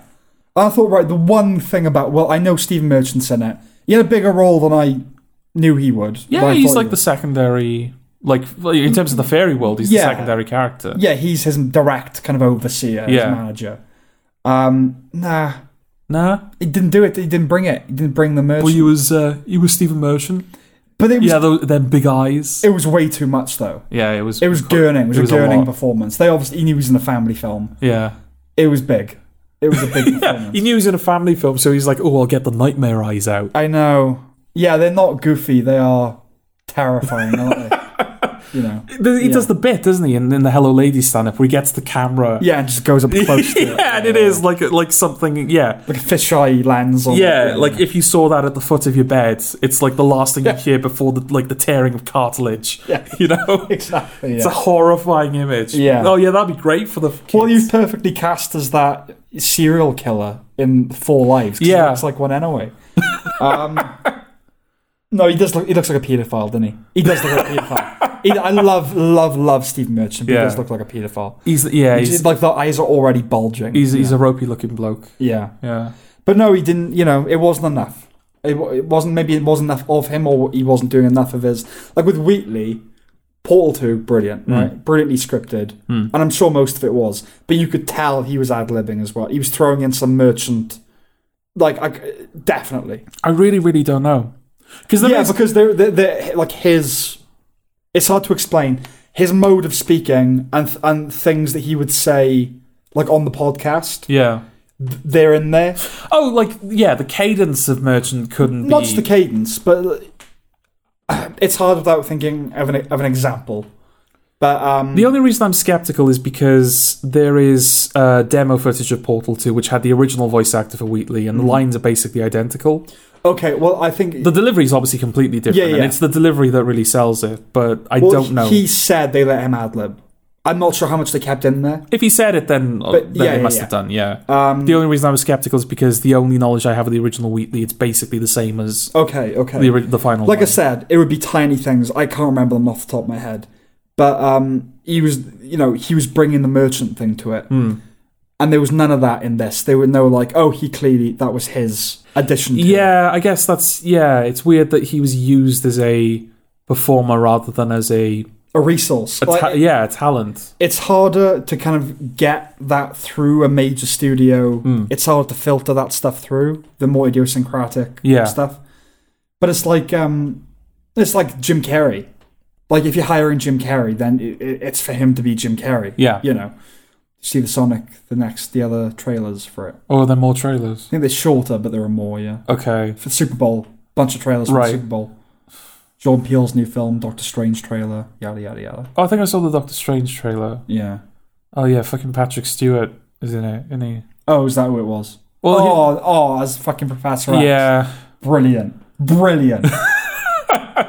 Oh, it's going to be awful. Let's not go into that. It's going to fucking suck. It's going to be the worst, Yeah. Do you know the worst thing the Doctor Strange film could be is good? Why? Because then I have to, because at the moment, it's everything that I hate about that type of filmmaking. And you'd have to reassess your worldview. Not necessarily. I was okay with being wrong about Infinity War. Mm-hmm. Because it was good. I didn't think it was going to, I thought it was just going to fall apart. It's there's no way this film is going to hold together. Mm-hmm. And it did. Yeah. It found a way of, having all of those characters be in that story. And it still had a main character. It still had a strong villain. It was a film. Yeah. Not necessarily a self-contained film, but it was still that's a thing. That's a good thing. Mm-hmm. But yeah, just this, it's pure not even fan service. It's just everything that we've complained about Marvel, about their appropriation of the past, their kind of canonizing of everything that wasn't back-canoning. Yeah. The fact that they're bringing back characters that had a definitive ending. The fact that they're making excuses for it as well, where it's this is just another version of the thing. Mm-hmm. The thing that you still still exists. Mm-hmm. It's just that we've also made this the definitive version, just so you know. Yes. And there's so fucking much of it. Mm-hmm. They said that, one of the first things they said about, one of the more recent things they said about it anyway, was that, the Doctor Strange movie is going to have more Marvel characters in it than any Marvel film before it. As though that means anything. As though that means anything, but also, so Endgame is now, the value, not the value, the impact of Endgame is lessened with every Marvel film. Well, it just proves what they value. Yeah. Or what they think we value. And also, they're not saying, it's the most brilliantly written. No, there are more of the character. There are more people in this than the, because that's what we're supposed to care about. You know, is stuff. It's stuff. More stuff. The amount of stuff that we're alluding to, stuffer than stuff has ever stuffed in any other stuffy fucking stuff. And when I was saying, I don't know whether I said it in the No Way Home review or afterwards or whatever. But when I was they've done the Andrew Garfield, Tobey Maguire thing now. It was nice that they did it, but they're probably going to put that to bed. No, they're they might be in it. Oh, right, okay. They're probably going to be in it. In fact, they're probably going to be in the next Avengers. They're just Marvel characters now. Yeah. Ultimate Spider-Man, they're just Marvel characters. And also Sony is thinking about putting an Andrew Garfield film in development and also a Tobey Maguire film in development. Let's stop. So we've also got Spider-Man 4 and Amazing Spider-Man 3, and they're in Avengers, and they're in the MCU. So Tooth Fairy. And so that's what I mean when I say the worst thing it could be is good, is because I have to I get you. Praise something you have to contend with it. that is fucking disgusting. Yes. Yeah. So Tooth Fairy. Yeah, Tooth Fairy's not very good. It's not good. It's not even a good bureaucracy. Because No. Dwayne The Rock Johnson has to deliver every individual tooth that he collects to Julie Andrews in person. Personally, yeah. The person, like the boss, the person who runs the company. Yeah, just drops it on her desk. Yeah, can you imagine, like, I don't know, you work at McDonald's, right? And every single transaction that you transact, you have to personally deliver the money to the CEO of McDonald's. Even if they'd done something like that, like to them it's money, or, you know, it fuels something. Do you know what I mean? Like, Yeah. something. Just something. Where do the teeth go? Where do they go? In a big, like, locker? I don't know. Yeah, it's like, now we have teeth. Why? Yeah. What do you do? nefarious plan do you have for my teeth? Yeah, because I think the half... Or they could have just made a joke about it. They could have been like, whatever it is you do for the teeth. Yeah. Oh yeah, she could have just like, Thrown it. Yeah, flippantly tossed it away. Yeah. It's like, oh yeah, I don't know why we collect the teeth. Yeah. It's like just one of those things you do, Yeah, you know? yeah.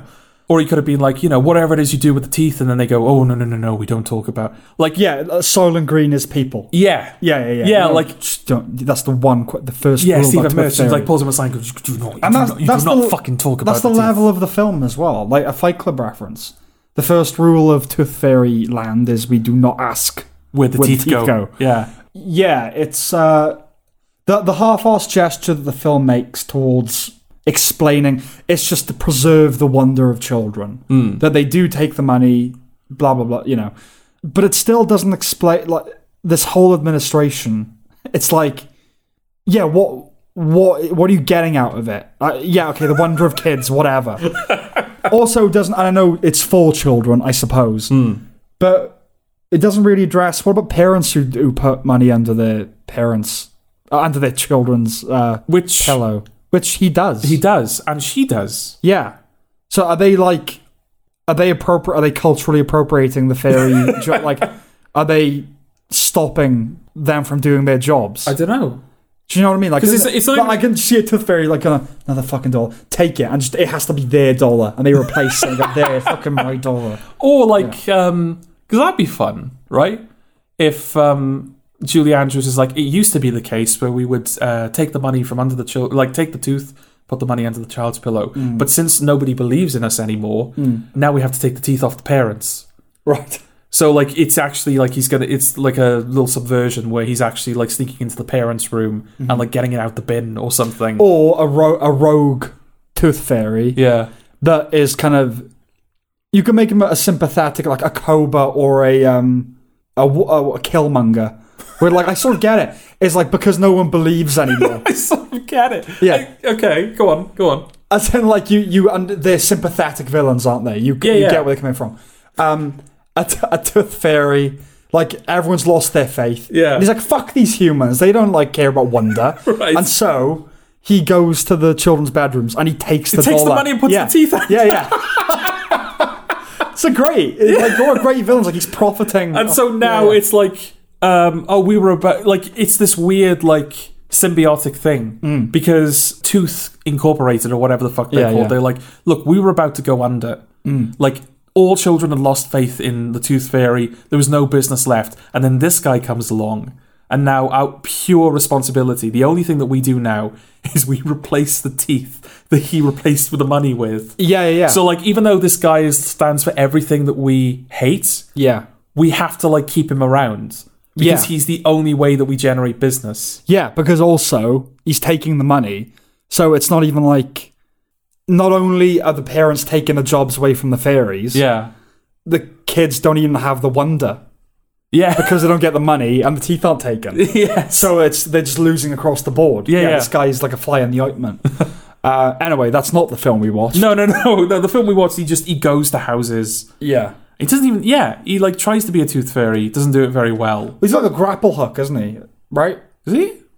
Oh, maybe I'm misremembering it. Because he can't fly. That's the whole thing thing they're building up to. Well, no, he misuses the gadgets. Or like he uses the gadgets in the manner that they're intended, but it's a dangerous experience for him. Yeah. So then he misuses the gadgets. Like he throws the forgetful powder in people's faces. Yes, whenever he feels like it. Whenever he feels like it, and they just forget who they are. Yeah. Which is like a haunting Yeah. repercussion, but the film never touches on. Some colloquially known as Cosby dust. Oh god, I think it is a black family as well. Is it? Yeah. Okay. Where it's like, these like husband and wife that'll have clearly been married for 50 years. They're like, who are you? Where am I? And the film just goes, oh, isn't that funny? Savile's flower, as they call it. Yeah. Oh, and then fucking Seth MacFarlane shows up. Oh, yeah, and a weird little cameo. And he's like, hey, buddy, you want to fucking... Yeah. You want to fucking buy some gadgets on the cheap? Yeah. And he's like, no, I've already got gadgets. And they're like, they want you to fail, right? They want you to fucking fail. He doesn't swear, but he says he didn't want you to fail. And this convinces him to buy the black market gadgets. Yeah. Actually buy them as well. Like this puts this like drives a knife into the heart of Tether currency theory, because he pays Seth MacFarlane actual real world money. Yeah. Legal tender in Fairyland. Yeah. Well, okay. So and then later on in the film, he's like, "Oh, I'm going to do it my way," and he just puts on like hockey gear. Yeah, and which doesn't help at all. No, it's just fusing the two worlds that we know. Yeah, it's because like the guitar comes in, he's like, "I'm the Tooth Fairy." It's like, oh, now he's doing it his way. Well, again, but what's he doing? Like, what's different? He didn't change his strategy. Back to Stuart Lee. It's like that. I'll say the phrase "carpet remnant world," and then I'll repeat that about 10 minutes before the end, and that will give the illusion of structure. Yeah, it's like it's supposed to feel meaningful that he's wearing the hockey thing. Like, yeah, he's now empowered and he's now synthesized. Like what's the word I'm looking for? We're not going to do that again. There's a word I'm looking for that's appropriate. Okay, he's become the one. Yeah, he's put it all together. And no, it's just doing what he did anyway, but wearing hockey pads. Yeah, I don't wear hockey pads. And they have that moment near the end of the film anyway, where he kind of like, well, it's not specifically that moment, but he's at a hockey game. Actualized. Go on. Actualized. Yeah. Okay. But yeah, he's at a hockey game, and he doesn't hide the fact that he's an actual Tooth Fairy. No, that's the big kind of third act thing. Well, okay, so what are the other little arcs? The kid who doesn't like him, and then they get along, and then the kid plays guitar, but he's too nervous to play it at the show. Yeah. At the rock show. And so, then Dwayne Johnson's like, no, you should, playing drums for some reason. Yeah. Yeah, he's like, I'll help you practice. So he plays drums with the kid. Kid also has a drum set. Kid also has a drum set. But he doesn't play drums at the talent show? No. The kid isn't going to go because Dwayne Johnson... Well, that's the big arc, isn't it? That he's not for dreaming. Doesn't believe in dreaming. No, dreaming gets you nowhere. It disappoints you. So you should set your bar low, standards low, and you'll meet them. Yeah. And then he says to the kid, look, it's not going to happen. You're not going to be a famous musician. Yeah. It's such like... I know what they're doing, like the structurally... But it's such a turn of... Like, no one would do that. No. All of a sudden, just go to a kid and then the kid's like, oh, he cries, fuck you. And then the mother's like, what's up with you? He's like, I had a bad day. So what he actually says to her. Yeah, yeah. And then, he reawakens or whatever. What causes it? When he falls out, he starts helping Stephen Merchant be able to deliver money. Yeah, which is not Stephen Merchant's job. No. He's like an administrator. Yeah. And then he climbs a tree and stuff. Oh, yeah. Yeah. So Stephen Merchant doesn't have wings. No, some fairies don't have wings. Yeah, it's in their biology. Some fairies do and some fairies don't. Yeah. Dwayne The Rock Johnson is not a fairy. But he's given wings. But he's given wings. Why do they hate Stephen Merchant so much? Yeah, so it's... So are there actual fairies? Or are the fairies just people that are on fairy duty, like jury duty? Yeah, are they a species or are they is there an attachment that you put on to them? Yeah, because if you can turn a human into a fairy and give them wings, why can't you use that same technology, magic, whatever it is, to give Stephen Merchant wings? Let's address the elephant in the room. This is clearly... not well written. This is clearly an allegory for the homosexual community. It's clearly an allegory for, it's like... Oh, he's just a human, but then he realizes he's a fairy and he flies. Where does Stephen Merchant fit into that analogy, though? Some men have dicks and some don't. He it's is in their a fairy, biology. but he doesn't have wings. He's closeted. Right, okay. He is gay, but he can't fly. Right, okay. Yeah. And so... And then Dwayne The Rock Johnson teaches him how to cottage in glory holes. And Julie Andrews goes, I commend you for your efforts. Here is a medal in the shape of wings. A phallus. Yeah. In the shape of wings. In the shape... in this analogy, in the shape of a phallus. Rather than you actually having a phallus, we're going to pin a metal phallus to you. Yes. To taunt you every day. Well, it's like you can go to a gay bar. Doesn't make you gay, you know? It's like, Right, or okay. you can be bi. Okay. You can be bi. We'll give you that. We'll give you bi. Yeah. Okay, so... Yeah, then he falls out with Stephen he falls out with Stephen Merchant, and then, for no reason, No. when he's struggling playing ice hockey... Oh, that's yet another thread, is that... There's weirdly like a lot There's going a on. lot, yeah. Like, Yeah. we were thinking, how are they going to wrap this all up in one bow? Yeah. They don't really. No. Yeah, he sincerely wanted, he wanted to play ice hockey and do it properly, but then he got injured, and he got angry, he got in a fight at the next game, and knocked someone's tooth out. Yeah. And then they said to him, you're good at that, do that. That's all he's done since. That's how he got the name the Tooth Fairy. He's never even tried to score. Yeah. And then his confidence is built up, but then it all crashes after he falls out with everyone and loses everything. Then Stephen Merchant just appears at the game. Yeah. I was like, yeah, go on, do it. So he goes for it and he scores, which is a compromise of the Rocky rule, which isn't acceptable. Yes. He should have gone for it and missed, because he can't have everything. I know it's a kid's film, but that's a good lesson to learn. And then he gets his wings and he flies off, and he goes and convinces the kid to play at the rock show. At the talent show. And then he flies the kid there. I forgot that. Yeah, they fucking fly to the Okay. talent show. And then he's at the talent show. And then The kid plays. the kid plays Smoke on the Water. Which Which the is like easiest thing. The I go-to. can't believe, because like he's in the shop and he plays Smoke on the Water, and Dwayne Johnson's like, fucking hell, you're such a good guitarist. Yeah, like he was shredding. Yeah. I think he even says that, doesn't he? He's shredding. I know he's like trying to like boost his confidence. Yeah. I know he's only 13 as well, but Yeah. like it's a bit like I don't know. School of Rock did better than that. It did do better Yeah. than that. Yeah, I actually found someone who could fucking play Yeah. guitar. But it's so funny. As soon as like Dwayne the Johnson, Dwayne the John Roxon. as soon as Dwayne the Johnson walks off into the store,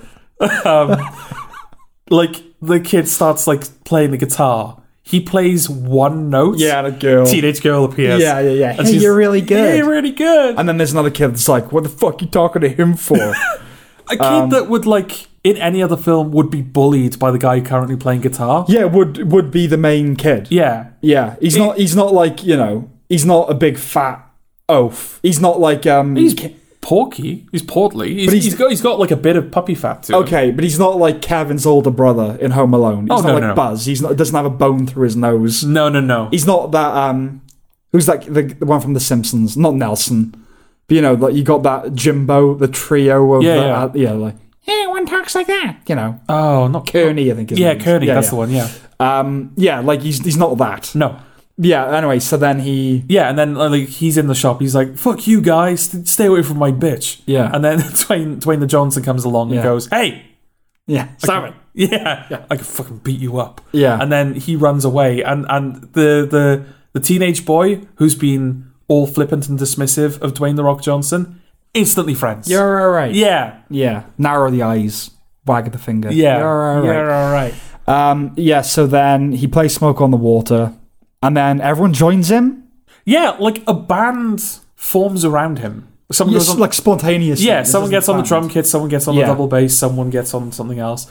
And like he looks around when they start playing. Clearly not planned, because he looks at them in surprise. Yeah, oh my god. This is Yeah. 12. The idea of 12 and 13-year-olds like knowing it well enough they can keep in time and they can add their own thing to it. Yeah. What bullshit. I played when I was 12 in school talent shows and no one could play a note. And it was like, I'll just sing anyway. And they can do their thing. Yeah. So, and then he proposes to his girlfriend and she's like, what? And he's like, he's just like, joking. hey, we should get married. Yeah. Well, because what's the thing she says to him? It's a payoff to an earlier... Oh, yeah, because he says, what if we got married? Yeah. Like earlier in the film, she says to him, you never say what if. Yeah. And then she goes, what? And he goes, I just said what if. Ha ha Yeah. ha ha. She's like, fuck you, you can't. Yeah. And that's the end, isn't it? Yeah. Yeah. And then Julie Andrews is like, so you're going to forget everything now? Oh, yeah. Yeah. I asked you this during the film. I'm going to ask it to you again. See if you have an answer this time. Is Dwayne the Johnson like a famous hockey player? Well, we talked about this. Like, we don't know how famous you can get being an ice hockey player. But yes, obviously based reasonably. on what is depicted in the film, does it look like amateur ice hockey or like B-tier ice hockey, or does it look like the big league? I think it's probably like the equivalent of Division 1. Okay. So the Premiership, the Championship, Premier League, Yeah. Champions League, Don't know. something. Then like Division 1, Division 2. Okay. He's probably in like the third division. Right. You know? Okay. Yeah. So, like, a known, like, people would still watch it. He would be known. If Yeah. not the team, or that he would be known. Yeah, but people would still watch it, right? It's not Yes. it's not the type of ice hockey where it's like, Oh yeah, people would. That would go viral. Yeah. There was YouTube in 2009. Yeah. There would be footage of him. no, yeah, well, this is what I was going Yeah, to say. yeah. Like, let's just pretend, for example, that no one is going to record this on their mobile phones. Yeah. Surely this ice hockey at this level is recorded and televised. Yeah, because they Cosby dust everyone in the stadium. don't Yeah, they? like Stephen Merchant comes out on a little, not Zumba, what they called? Zamboni. Zamboni Comes with, out a with little like a Gatling gun on it. Yeah, That's- with dust. yeah, Everyone yeah. just stands still yeah, as yeah. he's like spraying dust on people, going, "It's all right." Yeah, also 2009 big sporting arena, what looks like a fucking tank. It's just aiming at you. There's Yeah, nobody runs away. But yeah, like he sprays his dust on people. Yeah. Stephen Merchant at the end of the film. Sprays his Now he dust. has his wings. Yes. Sprays His it. dust on all the spectators. Yeah. Um, But it doesn't doesn't erase. it doesn't escape the stadium. Yeah. Well, that would have been like a good Watchmen style ending, wouldn't it? Is that like the film resolves, Hmm. everyone's forgotten, and then one of them goes home and just opens their phone, sees a video, like, did I record that? Bug-eyed, smash the credits. Yeah. Like, that would have been a good ending. Breaking news: Dwayne the Johnson is the Tooth Fairy. Well, like, you don't go that far, but just the suggestion that, like, it's going to go... Yeah. It's going to go... It's yeah, like the ending of Rise of the Planet of the Apes, where his nose is bleeding, and then you see that he's like going to fly internationally. Well, it's like the ending of Watchmen, where like it's like, oh, just fuck, I don't know, get something from the junk pile, and then it pans over to Rorschach's journal. It's like October 1st, 1985. Yeah. A comedian died. Like, oh, the world's now going to know, which they never capitalized on.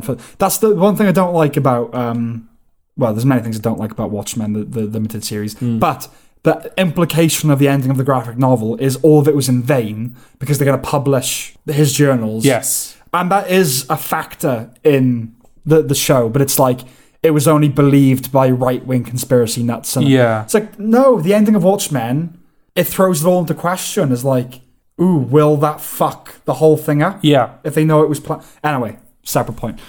Yeah, it's not good. No, it's not good. Tooth Fairy's not good. Yeah. The dust should have. These kids deserve a better class of family movie. Are you going to give it to them? And I'm going to give it to them. You're going to give it to them? Yeah. I don't know what yet. I've got nothing on the pipeline that's vaguely suitable. But yeah. Oh, and also Dwayne the Johnson gets dusted at the end of the film as well. Yes. Julie Andrews goes, "Well, you can't remember that you were a tooth fairy, so we're going to dust you now." Yeah. Surely he would unlearn everything he's learned. Yeah. Because the whole It's not point the is point. that this experience has changed him. So if he doesn't remember the experience, Yeah. he's going to be the same fucking person. Yeah, after he's been rehypnoled. Like, wouldn't it be great if the ending was we pan out of the domestic scene, haha, laughing with the kids, playing in the backyard or whatever, and then the kid, like, smashes a potted plant. And Dwayne Johnson's like, what the fuck? And the wife goes, whoa, what? He's like, I had a bad day, okay? And like, oh my god, he's unlearned everything that the film taught him. That'd be a great ending. Just a nihilistic, bleak ending of the film. you know? Yeah. I think that's everything there is to say about it, right? So you did not enjoy Tooth Fairy? Did not enjoy it, no. Is there anything to say about like the film itself, about like how it's made? Not really. I mean, it's middle of the road, factory churned, Yeah. family comedy. I There's think I was like special looking about- up like the cinematographer and the editor and the director while we were watching. Right. I was just like, I just wonder if they've done like anything. Yeah. And I don't think they have. I don't know who any of them are, to be No. fair. So I don't know who the director is. Or No, exactly. Yeah, yeah. Yeah, and I don't think. it's not a film where you need to, is it? You don't care about who the filmmakers are with something like that. No. Yeah. But no, just like watching it, it's like this just it's got that like horrible flat lighting where everything is just white. Yeah, it's a normal Hollywood family movie. Like, that's what passes for normal Yeah. Hollywood. It's different now. It It's is not like yeah. that now. There's a higher quality of filmmaking, but also they've all got to be black.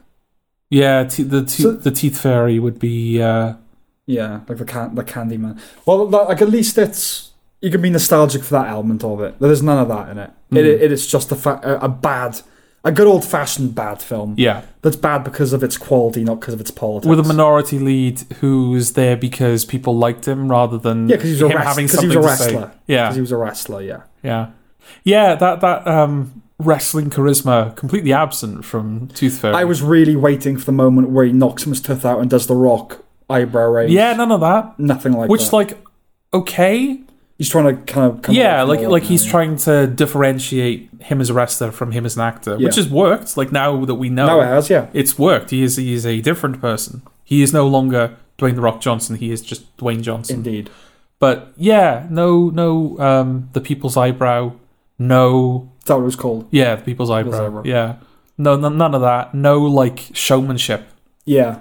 It's just so dry. And he can't do it. Like, he might be better now. But that's the thing. He's good in Jumanji. Yeah, no, he's managed to get that charisma to read on screen a lot better. Yeah. Over the years. But, like, I mean, wrestling, the whole reason The Rock is popular is because he's, like, a very charismatic personality. Yeah. They said when they did Fighting With My Family and they had, like, an hour to film the WWE stuff or whatever, they got him to hype up the crowd and he just, like, went straight back into it. Like, he knew...